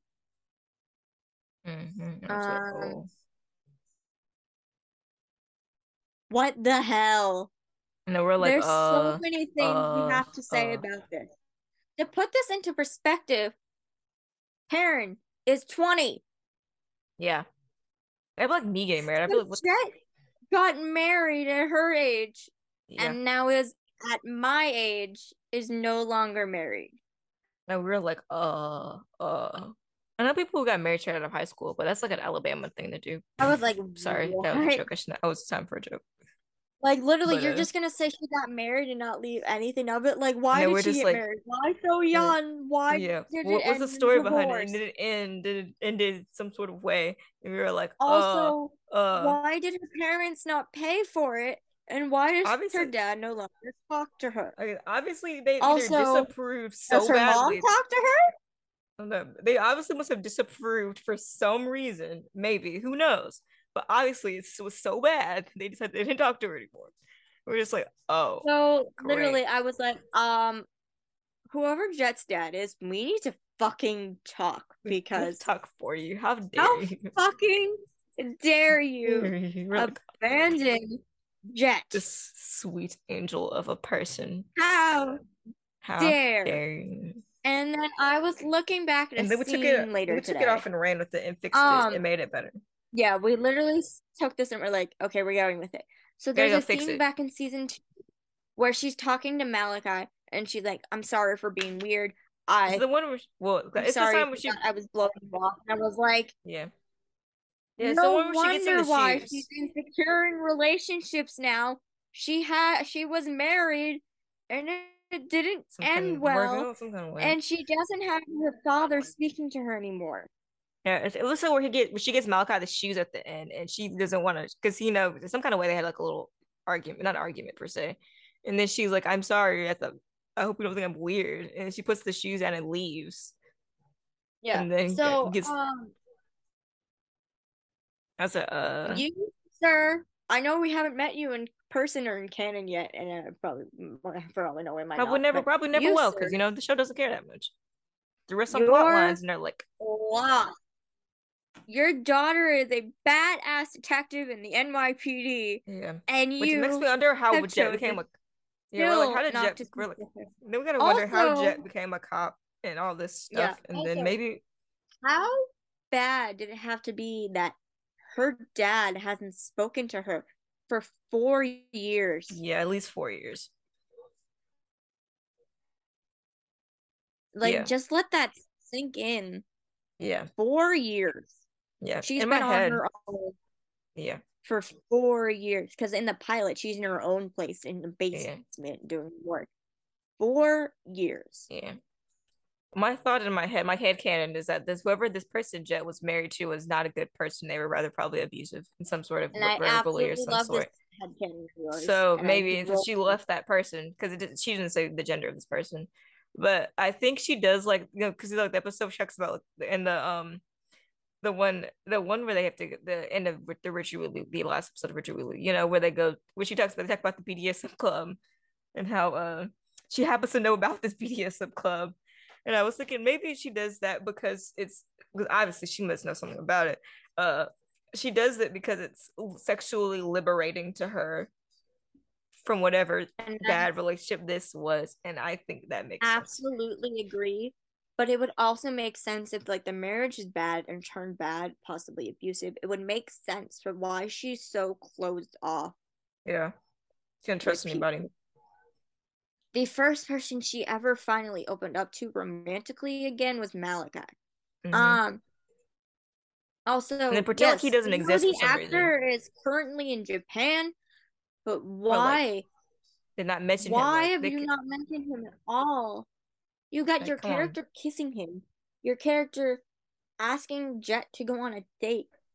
The last scene didn't show any sign of a breakup or anything. Yeah, they held hands. It was real cute. And they're holding hands. Like, answer my questions.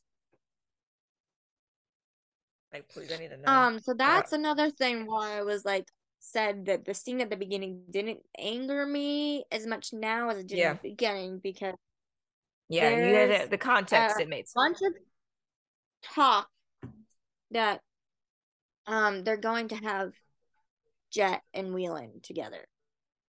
Yeah, I don't think so. Like, I think they're just a goofy group of young people. How you go from Malachi to just jumping to that without any recognition of anything? Yeah, come on, y'all. And honestly, no, Malachi owns my heart, and I will stay on the hill until I die. Yeah, unless they prove for some reason that it doesn't. I don't. What are they doing? Oh, looking at the hate the Jet and Wheelan dynamic. No, they're fun people, like fun coworkers. I don't see the romantic side right now. I see the very it's like how Barisi people see the Barson friendship. Yeah. As like very close bonds. I have a feeling it could go to that. I don't know where they're going with right now. But because I don't know, Wheelan keeps doing stuff that messes shit up with Jet. So I don't know where they're going right now. But I don't hate the dynamic. Also, you know how I always tell you that Jet very much reminds me of Elphaba? Well, there's literally a lyric in a song, The Wizard and I, and the lyric is, all of us has to love you, and by the, wait, no, hold on.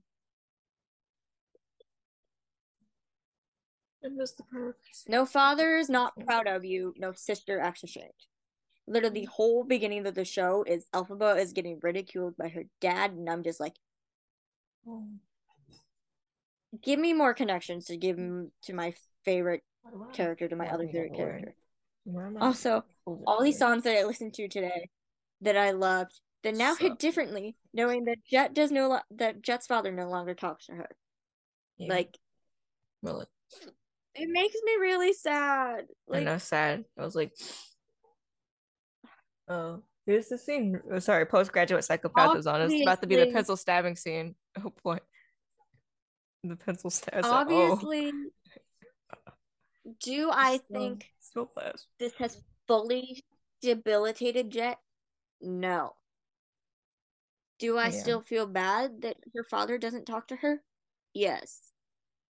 Do I know where canon is probably going to go with the father aspect of this? Yes.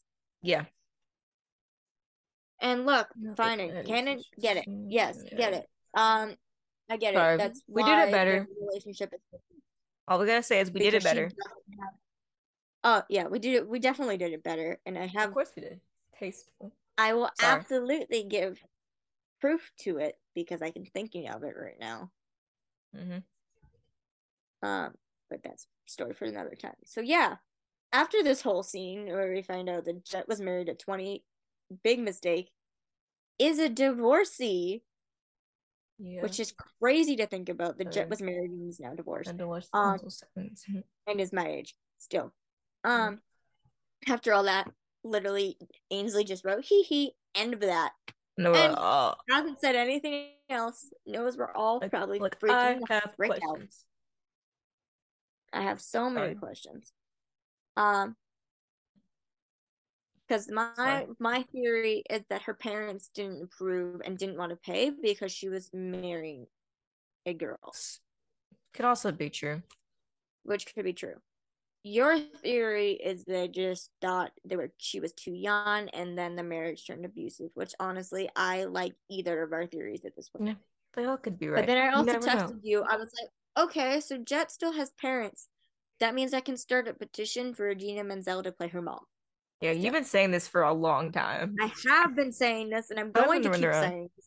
I've been running around saying this for a while. A, it happens, or B, somebody else does it. But they look so similar, and it works. And they'd be my theater connection, and I'd lose it. Ainsley would probably lose it too. She's still a theater kid. Okay. I think that's all I have to say about this scene right now. Yeah, we went on that scene for like a good 10 minutes, 15 minutes on that. Just on that. A lot to say about it. Yeah, it's a lot to say. And then at the end of the scene, Jet is like looking at Whelan at the end to see if he's gonna say anything, and they're like, we should probably like actually listen now. And they put their things in. She looks at him. He doesn't say anything else. End of the scene. We get to Reyes' undercover thing. I really was not paying attention to the information that was being said because they just got that crap ton of information. Whelan, not really. I love it. Reyes is like looking at like this. The girl is Joy that was from the warehouse earlier is the server in this place. Reyes sees that her hand is tinted green. Yeah. To which we find out that gold, if you work with gold and have an iron deficiency, it will stain your hands green. And it's funny because, well, it wasn't funny, but like, it shows like how different like cops are to just like, you know, perps. Because Abramov brought up Joy and she's like, she's beautiful, isn't she? And Reyes' first thought is not to make any comments, literally just looks at her and asks her name.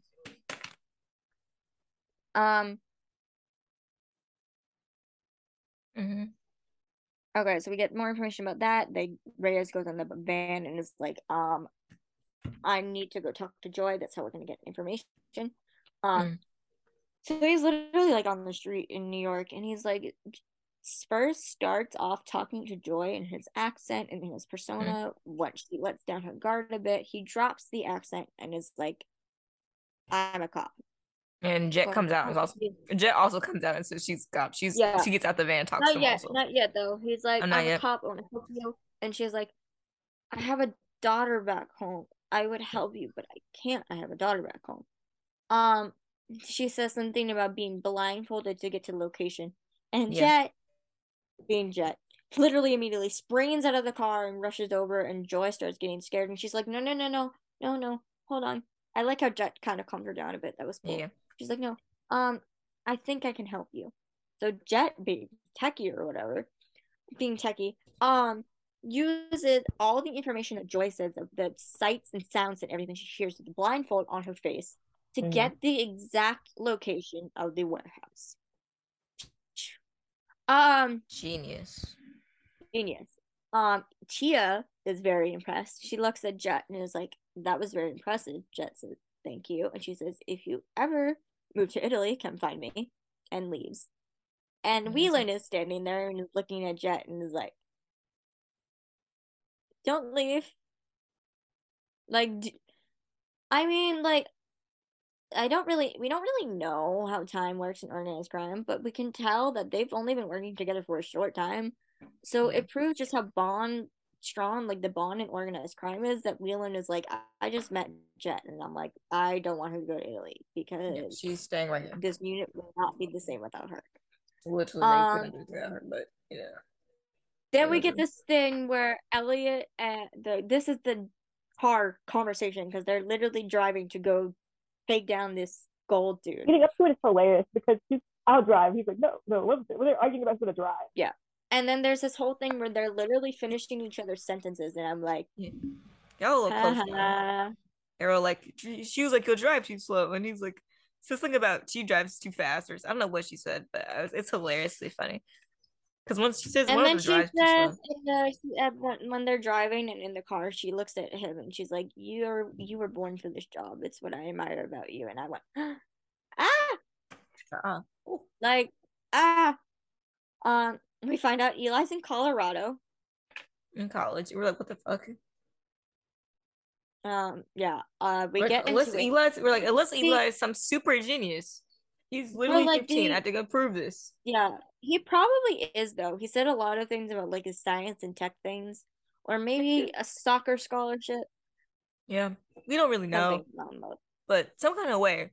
We know that's kind of not where we're going with. Plot lines or time periods, unless they're forced to be. Because the only time they are is when they're forced to be, because they're with SVU and SVU has time cards, so they're kind of forced to be with like a regular time period. But you never know. So yeah, that was a weird plot line that we don't understand to this day, but it's okay. Continuing on. This episode was so damn funny. I guess you're texting, maybe me, but no, I was looking at something. Okay, anyway, then for like the second or third week in a row, the squad gets into another shootout. Literally. Because apparently that's just what we do now, and everybody's going to possibly get hurt. Because like we see like the guys like putting this gold on a plane to go somewhere else. Yeah. Abramov is about to get on the plane with the gold and leave. Go. Then they see the cops and they're all like, "Oh crap, get the gun!" Literally like, "Get the guns!" They're literally yelling it. Elliot is about to get shot, but Tia sees the guy literally about to pull his gun out and kills the guy, so Elliot can get on the plane to get the perp. Ayana also gets the perp.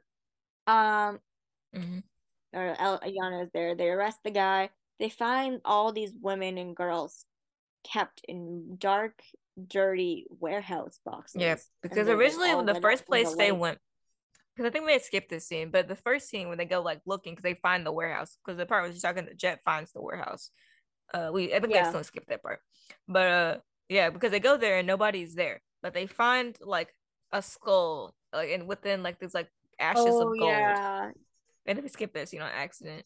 I forgot about that. That's what they're like, this is not the place, and then that's where they go on this next adventure. Adventure here. Yeah. Yeah.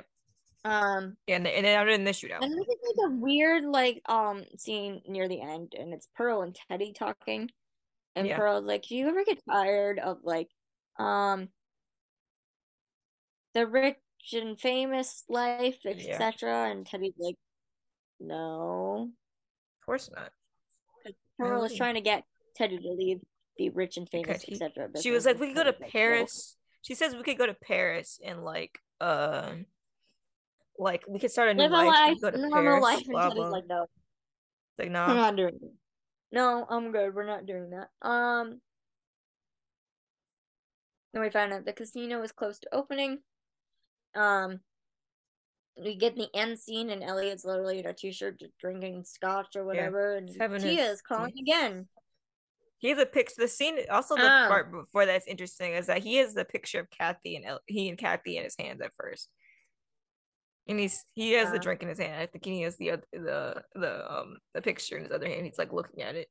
Yeah, he's looking at. We haven't talked about Kathy in months, years. We've talked about Kathy in a long time. Looking. Now that Tia shows up again and brings her up, he looks at his photos. Yeah,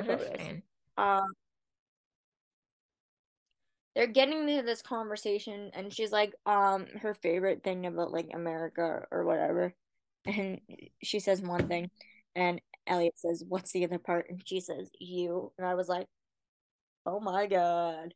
I said, "Oh." And she's like, "I'm at the door. You can let me in." And the end scene is literally, it's a cool shot because we see Elliot sitting on one side of the door and Tia sitting on the other, and Elliot is thinking about letting her in, but then the episode ends, so we don't know if he let her in. We don't know. He didn't we don't know if they did the sheet tango. Just saying, I've run around telling people that for days. I don't know if we can say that. Oh, we probably can't say that actually. I got calling it the sheet tango.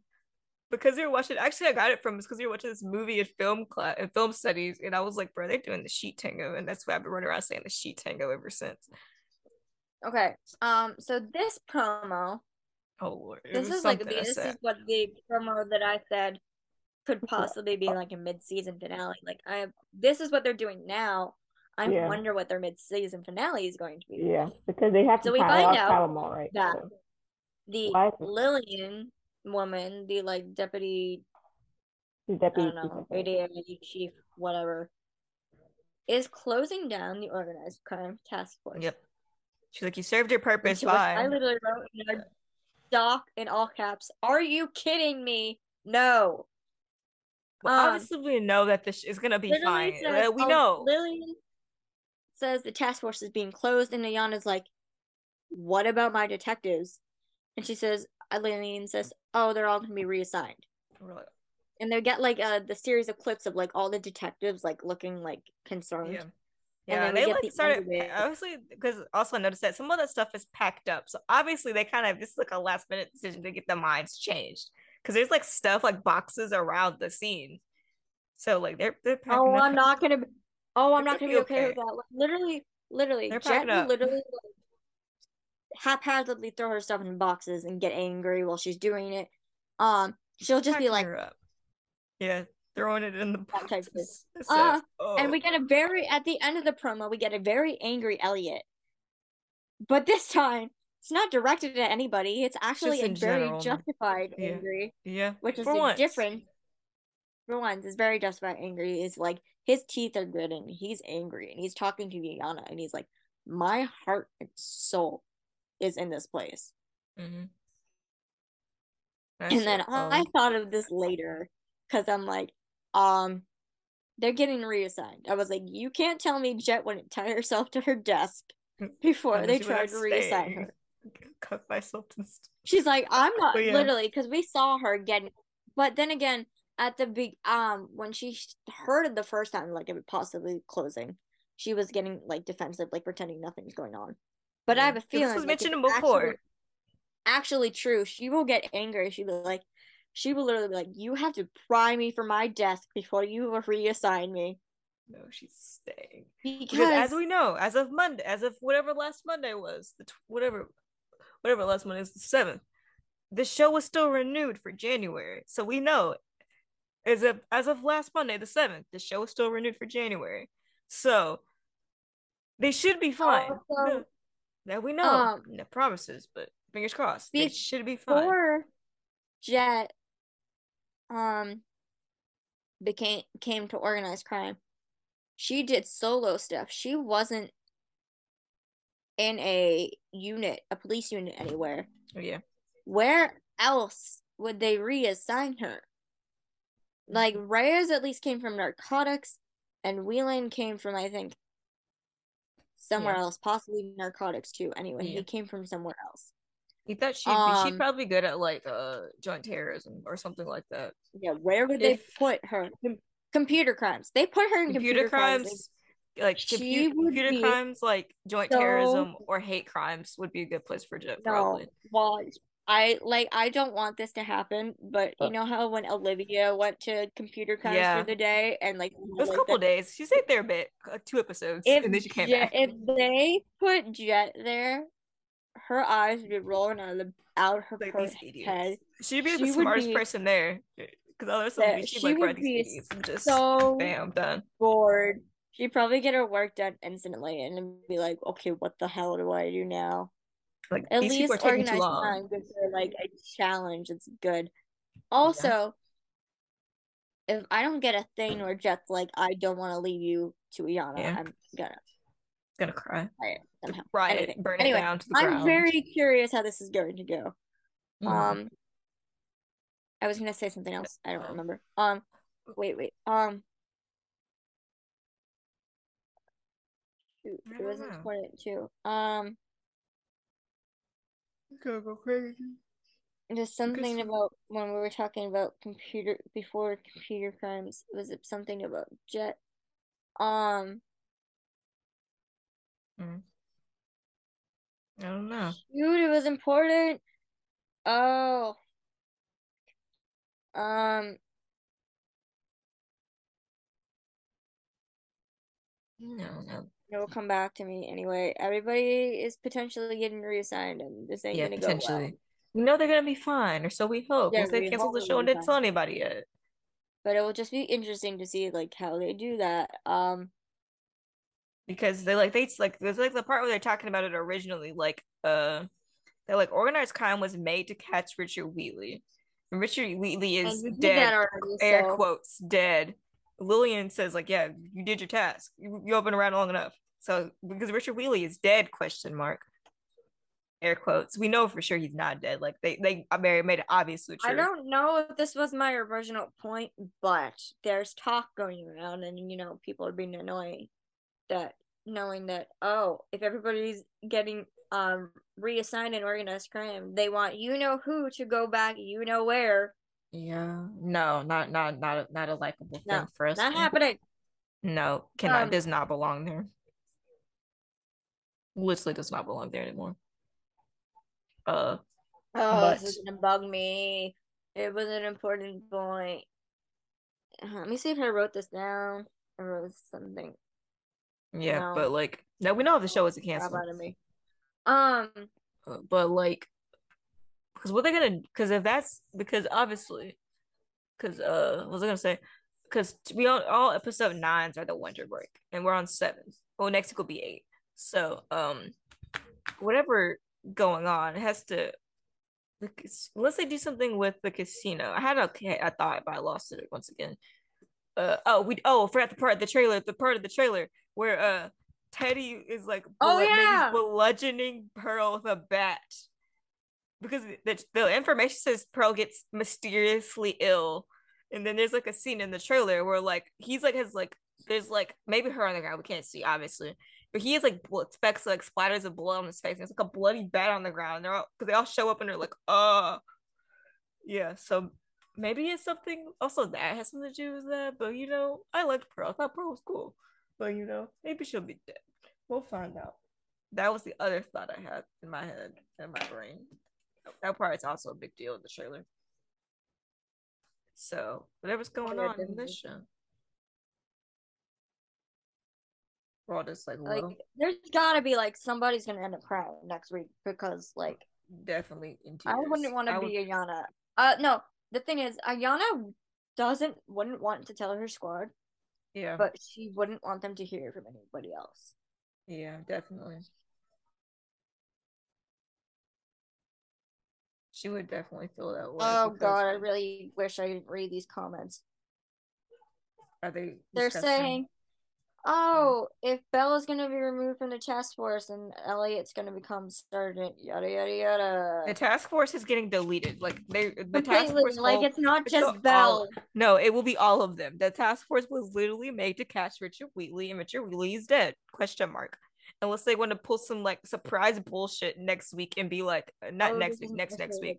And whenever they put surprise bullshit in episode 9 where he pops out of nowhere, but I don't think they would do that because Dylan's busy on FBI Most Wanted or whatever the FBI is. So I don't think they may do that, but so it's a Dick Wolf show, so it's not that hard to do. Oh, I read this fun comment on the video because somebody like on the promo they literally put, "Oh my God, Jet was married," and then this person replied, Wednesday from the Addams family was indeed married." This person literally just said it as a nickname, but they don't know how correct they are because in high school, Ainsley played Wednesday Addams and went to a national theater competition because of it. So, we're just like, yeah, that reminded me that picture I showed you on Instagram of like Danielle, somebody asking Danielle about the possible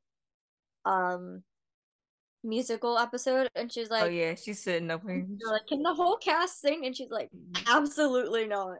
I was like, "I still want it." I know, because I know that 2 of you can. And I will pretend like the rest of people can. We do all the time. I know that Danielle can. I know that Ainsley can. I don't know about everybody else though. You pretend like people can sing because we write musicals all the time. Well, I mean, most of the people that we've written songs for can. The only one we don't know about is Olivia. Yeah, Probably. I mean, they always say Mariska can't sing, but you pretend like Olivia can sing. It's okay though. You do whatever you want. It's a fan fiction. Do whatever you want. You make the rules. I'm annoyed that I can't remember my point because it was important. Yeah. This might be Maybe once I hear the episode again, I'll probably be remembered about it once I hear the recording.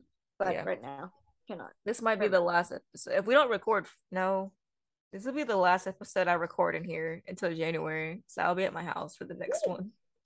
I will be at home for the next one because if we do it on, we have to do it. I remember something I was going to afternoon. Say. I'm gonna do a bit of a shameless self plug if we're done with the episode. Oh, first, how many stars do we give this episode? Because it's so damn funny. I have to give it 4.5. Yeah, I was gonna say 4.5 just for the humor alone. Yeah, sorry. It would have been a 4, but because it's so damn funny, it has to be 4.5. Sorry. Yeah. Okay, so do we have anything else about the shows before I do my self plug? I think so. Okay. So there is a new movie that is coming out on Apple TV Plus and in select theaters soon. It's called Spirited, and it's based on like the Christmas Carol. It's starring Will Ferrell, Ryan Reynolds, and Octavia Spencer. I bring this up because my uncle worked on the movie. So my uncle does special effects and everything in movies, and is now like works at a pretty big movie production company. And about like a year or so ago, he said he was in Boston. He's like doing a movie in Boston, and he described it as it's going to be the next like big family Christmas film that people are going to watch for years to come. And he posted pictures about on Instagram of like him and his family at the red carpet. I haven't had a chance to watch it yet. I'm really hoping to because it's a musical, and the people that did the music are the same people that did the music for The Greatest Showman. So my uncle is like, I think he's like a big part in the creative process of the movie. And another thing, I think he said it was for this movie. There's a slight spoiler, but also family connection. There's a scene in the movie where there's like a graveyard, and they got like a series of headstones or anything, and everything. My grandpa is one of the headstones, and my grandfather unfortunately passed away about a year ago. So now he's going to be immortalized in that movie forever that my uncle's working on. And so if you all can go watch this movie and support it, I hope you enjoy it if you go watch it, but it would just mean a lot to me. I'll scream at you as well if you go see it, and I hope if you watch it you'll enjoy it. So yeah, I had to go watch the movie or I'll scream at you. Like, I'll go watch the movie, but not to This is the fun thing about when I get my house ready for Christmas, I will watch the movie. I don't do Christmas before Thanksgiving. Definitely. I mean, I'm hoping my whole family can get together so we can watch it. So yeah, there's that little tidbit. This is the fun thing though. Like I'm on TikTok, like just scrolling on like random theater TikToks, and Apple TV Plus has given out like Spirited like advent calendars for people to open from like November 12th till the movie comes out on November 18th. And I'm just sitting there watching the TikToks, and I'm like, can I get one of those? Theater TikTokers are opening videos or opening boxes on a movie that my uncle is connected to. Like, it's just insane to me. So yeah, that's my plug for the day. Yeah, I wasn't expecting to get so emotional, but go watch the movie or I'll scream at all of you. Like, I'm serious. You think I'm playing? I did tell I'll text you about it later, that situation I told you about at my school. And I was like, do you realize, I was telling my boss, I was like, do you realize we would burn the school down for you, right? And he was like, I love you all. And I was like, yeah. You thought I was joking. I will burn the school down for you. Go seriously. Yeah, we have like a minute, but do you want to make another? Do you want to wrap, or do you want to talk about writing for the week? Because we wrote a lot of stuff this week. You wrote a lot of stuff this week. Yeah, we can do it because I gotta bring like theater stuff up because Okay. the reason why I came up with the big thing that we did this week is because of a musical that's been going around lately, and I will explain when we come back. Oh, I remember now. I remember. I was like, what did you mean? I remember now. Because brain don't always remember everything that happens in a week. Less than a minute. Like, Zoom, why can't you just tell me what less than a minute looks like? Because this is less than a minute and you don't know if that means if you're not paying attention, it could be. When we die, go check your messages so you can see the thing that I put, and then literally it's like a bomb explosion. It's just like bam, gone. And you're like, oh, gone. Hasn't happened yet though. We're just sitting around waiting for the untimely end of the Zoom. You know. Unless we found a better way to podcast, but I like seeing each other. It's kind of fun. Next to more because Anchor. We were talking about what we've been writing this week. Oh yeah. So our big thing I kind of end up having to give away some stuff though. Yeah, but it's okay. I mean, hopefully by the first day of the year, some of the resistance will be ready. We'll have more time and so like a couple. In our resistance, the governor is now called the commander. Mm-hmm. Currently, he sucks. Yeah, we made up a character for the first commander for Serenity. No, Trinity. Trinity is where they are. New York Trinity City. Is now what we call New York.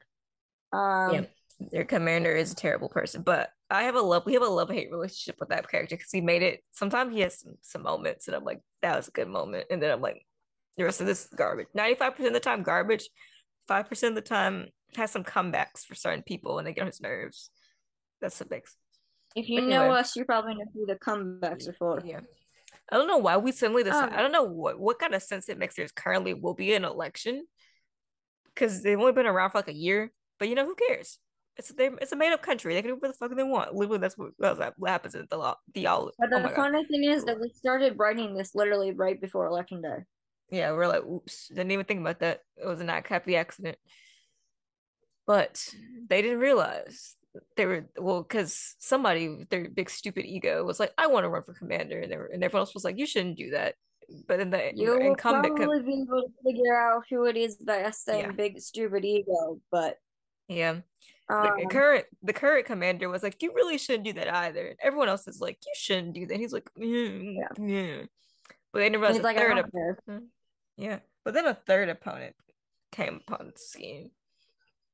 I think we have to write some policies for each of them because they're gonna have a debate. So they have to have something they're gonna stand for. But we'll write that later. Well, like one of their policies is he's actually a good person. Yeah, but one of them is a good person. Follow the rules of Talea, so he has to work his policies. So it sounds good. Yeah, he beats around the bush. If y'all don't know us by now, it's not the person you think it is, but it's somebody else because that person cannot do that currently. But for certain people it could be. But so the third person pops up and they're like you should drop out too. Because this third person decides I don't think I want to do it because I can actually better these people and not people feel like horrible about everything. Yeah. If I do this, like things will be okay, and at least okay. I can make things better than they are currently. Women won't be so miserable. Literally, everyone will be less miserable all the time. Literally, that's what his plan is. But they don't like that too much because they realize they're like, oh, that guy. They don't like that too much. They're like, no, and so they do something to get back at the to get him to drop out and go after the person that he loves the most. Yeah. Well, it doesn't go their way. He doesn't drop out. He wins. Yeah, it's a lot for if we haven't gotten that far, but we know it's obviously gonna happen. But we're both like, no, we put him in this. He's winning. We're not going. He's winning. If we hadn't, honestly, it was better that we put him in because we weren't gonna decide a winner anyway. It was too difficult. Because either way, it's gonna be terrible. Yeah, between the two people that it was gonna be bad either. The current guy who's awful, or the guy with the big ego. Who's also terrible. So we were like, throwing in a third person made it better because now the third person wins and things go better. So That So he third gets elected. And then I have currently been listening to the musical Parade for the past week and a half. Because there is currently a production happening or like finishing up at the New York City Center. So Parade is a musical by Jason Robert Brown, the guy that wrote Old Nose. Did a concert with. It's based on a true story of, and it's very like prevalent that it's going on right now.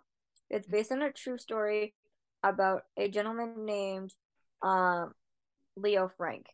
And Leo Frank was charged with murder of a 14-year-old girl in 1913. But the whole time he insisted that he did not do it. And it's believed in history that like he really didn't. But like there are a whole bunch of witnesses brought in that basically said he did it because they were anyway. So the big point behind this musical is that Leo Frank is was Jewish. And so basically it led into a whole thing of anti-Semitism. This was in Georgia as well. So it led to a whole thing of like anti-Semitism. After the Confederate War, after the Civil War and the Confederacy. Unfortunately, history does not have a good ending, and while he, like, it's believed in history that he never did it, and he is sentenced, thanks to his wife, his sent, like, so at first he's found guilty, not good. His wife then does a whole bunch of work to, at least in the musical, to like show the governor, but that a bunch of people were lying that he didn't do this. And the governor gets his sentence changed from execution to life in prison. Well, the people aren't happy about this because A, he's Jewish, and B, they think he got away with killing the 14-year-old girl. So unfortunately, they all like kidnap him and kill him. And to this day, it's still believed that he never did this. But the point of it is that they thought he did because he is the last person who ever saw the girl alive. And he was also her boss. I know I'm getting into like a whole ramble thing. It makes more sense if you Google it. So anyway, yeah, I took the general concept from the show and I was like, what if the guy who just gets elected gets this horrible crime pinned on him that he did a heinous thing to a 15-year-old girl. What would he do? Would people believe him? What would his wife have to do? How would this affect him in his campaign and everything, etc. We kind of like stopped doing part of it because then we went to go because then the episodes happened and we got the marriage thing and we're like, okay, we gotta go do that now. Yeah, but it's a good story. What we're writing like, so far is really good. And I keep sending Taryn music from it because it's really good. It's a really musical that more people need to know about. It should be considered a classic. It's not, but it should because it's that amazing. I first learned about it in college. And my college did it. My professor was Leo Frank. So and he like made an assignment, like a bonus assignment. Like you would get extra credit if you went to go see the show and then wrote a paper on it. I already went to like nearly every single show that my college did, but I absolutely was going to go see this one because my professor was the lead. So I went, I saw it, I was shaking and floored by the end. I immediately bought tickets to go see it again. That's how good this musical is.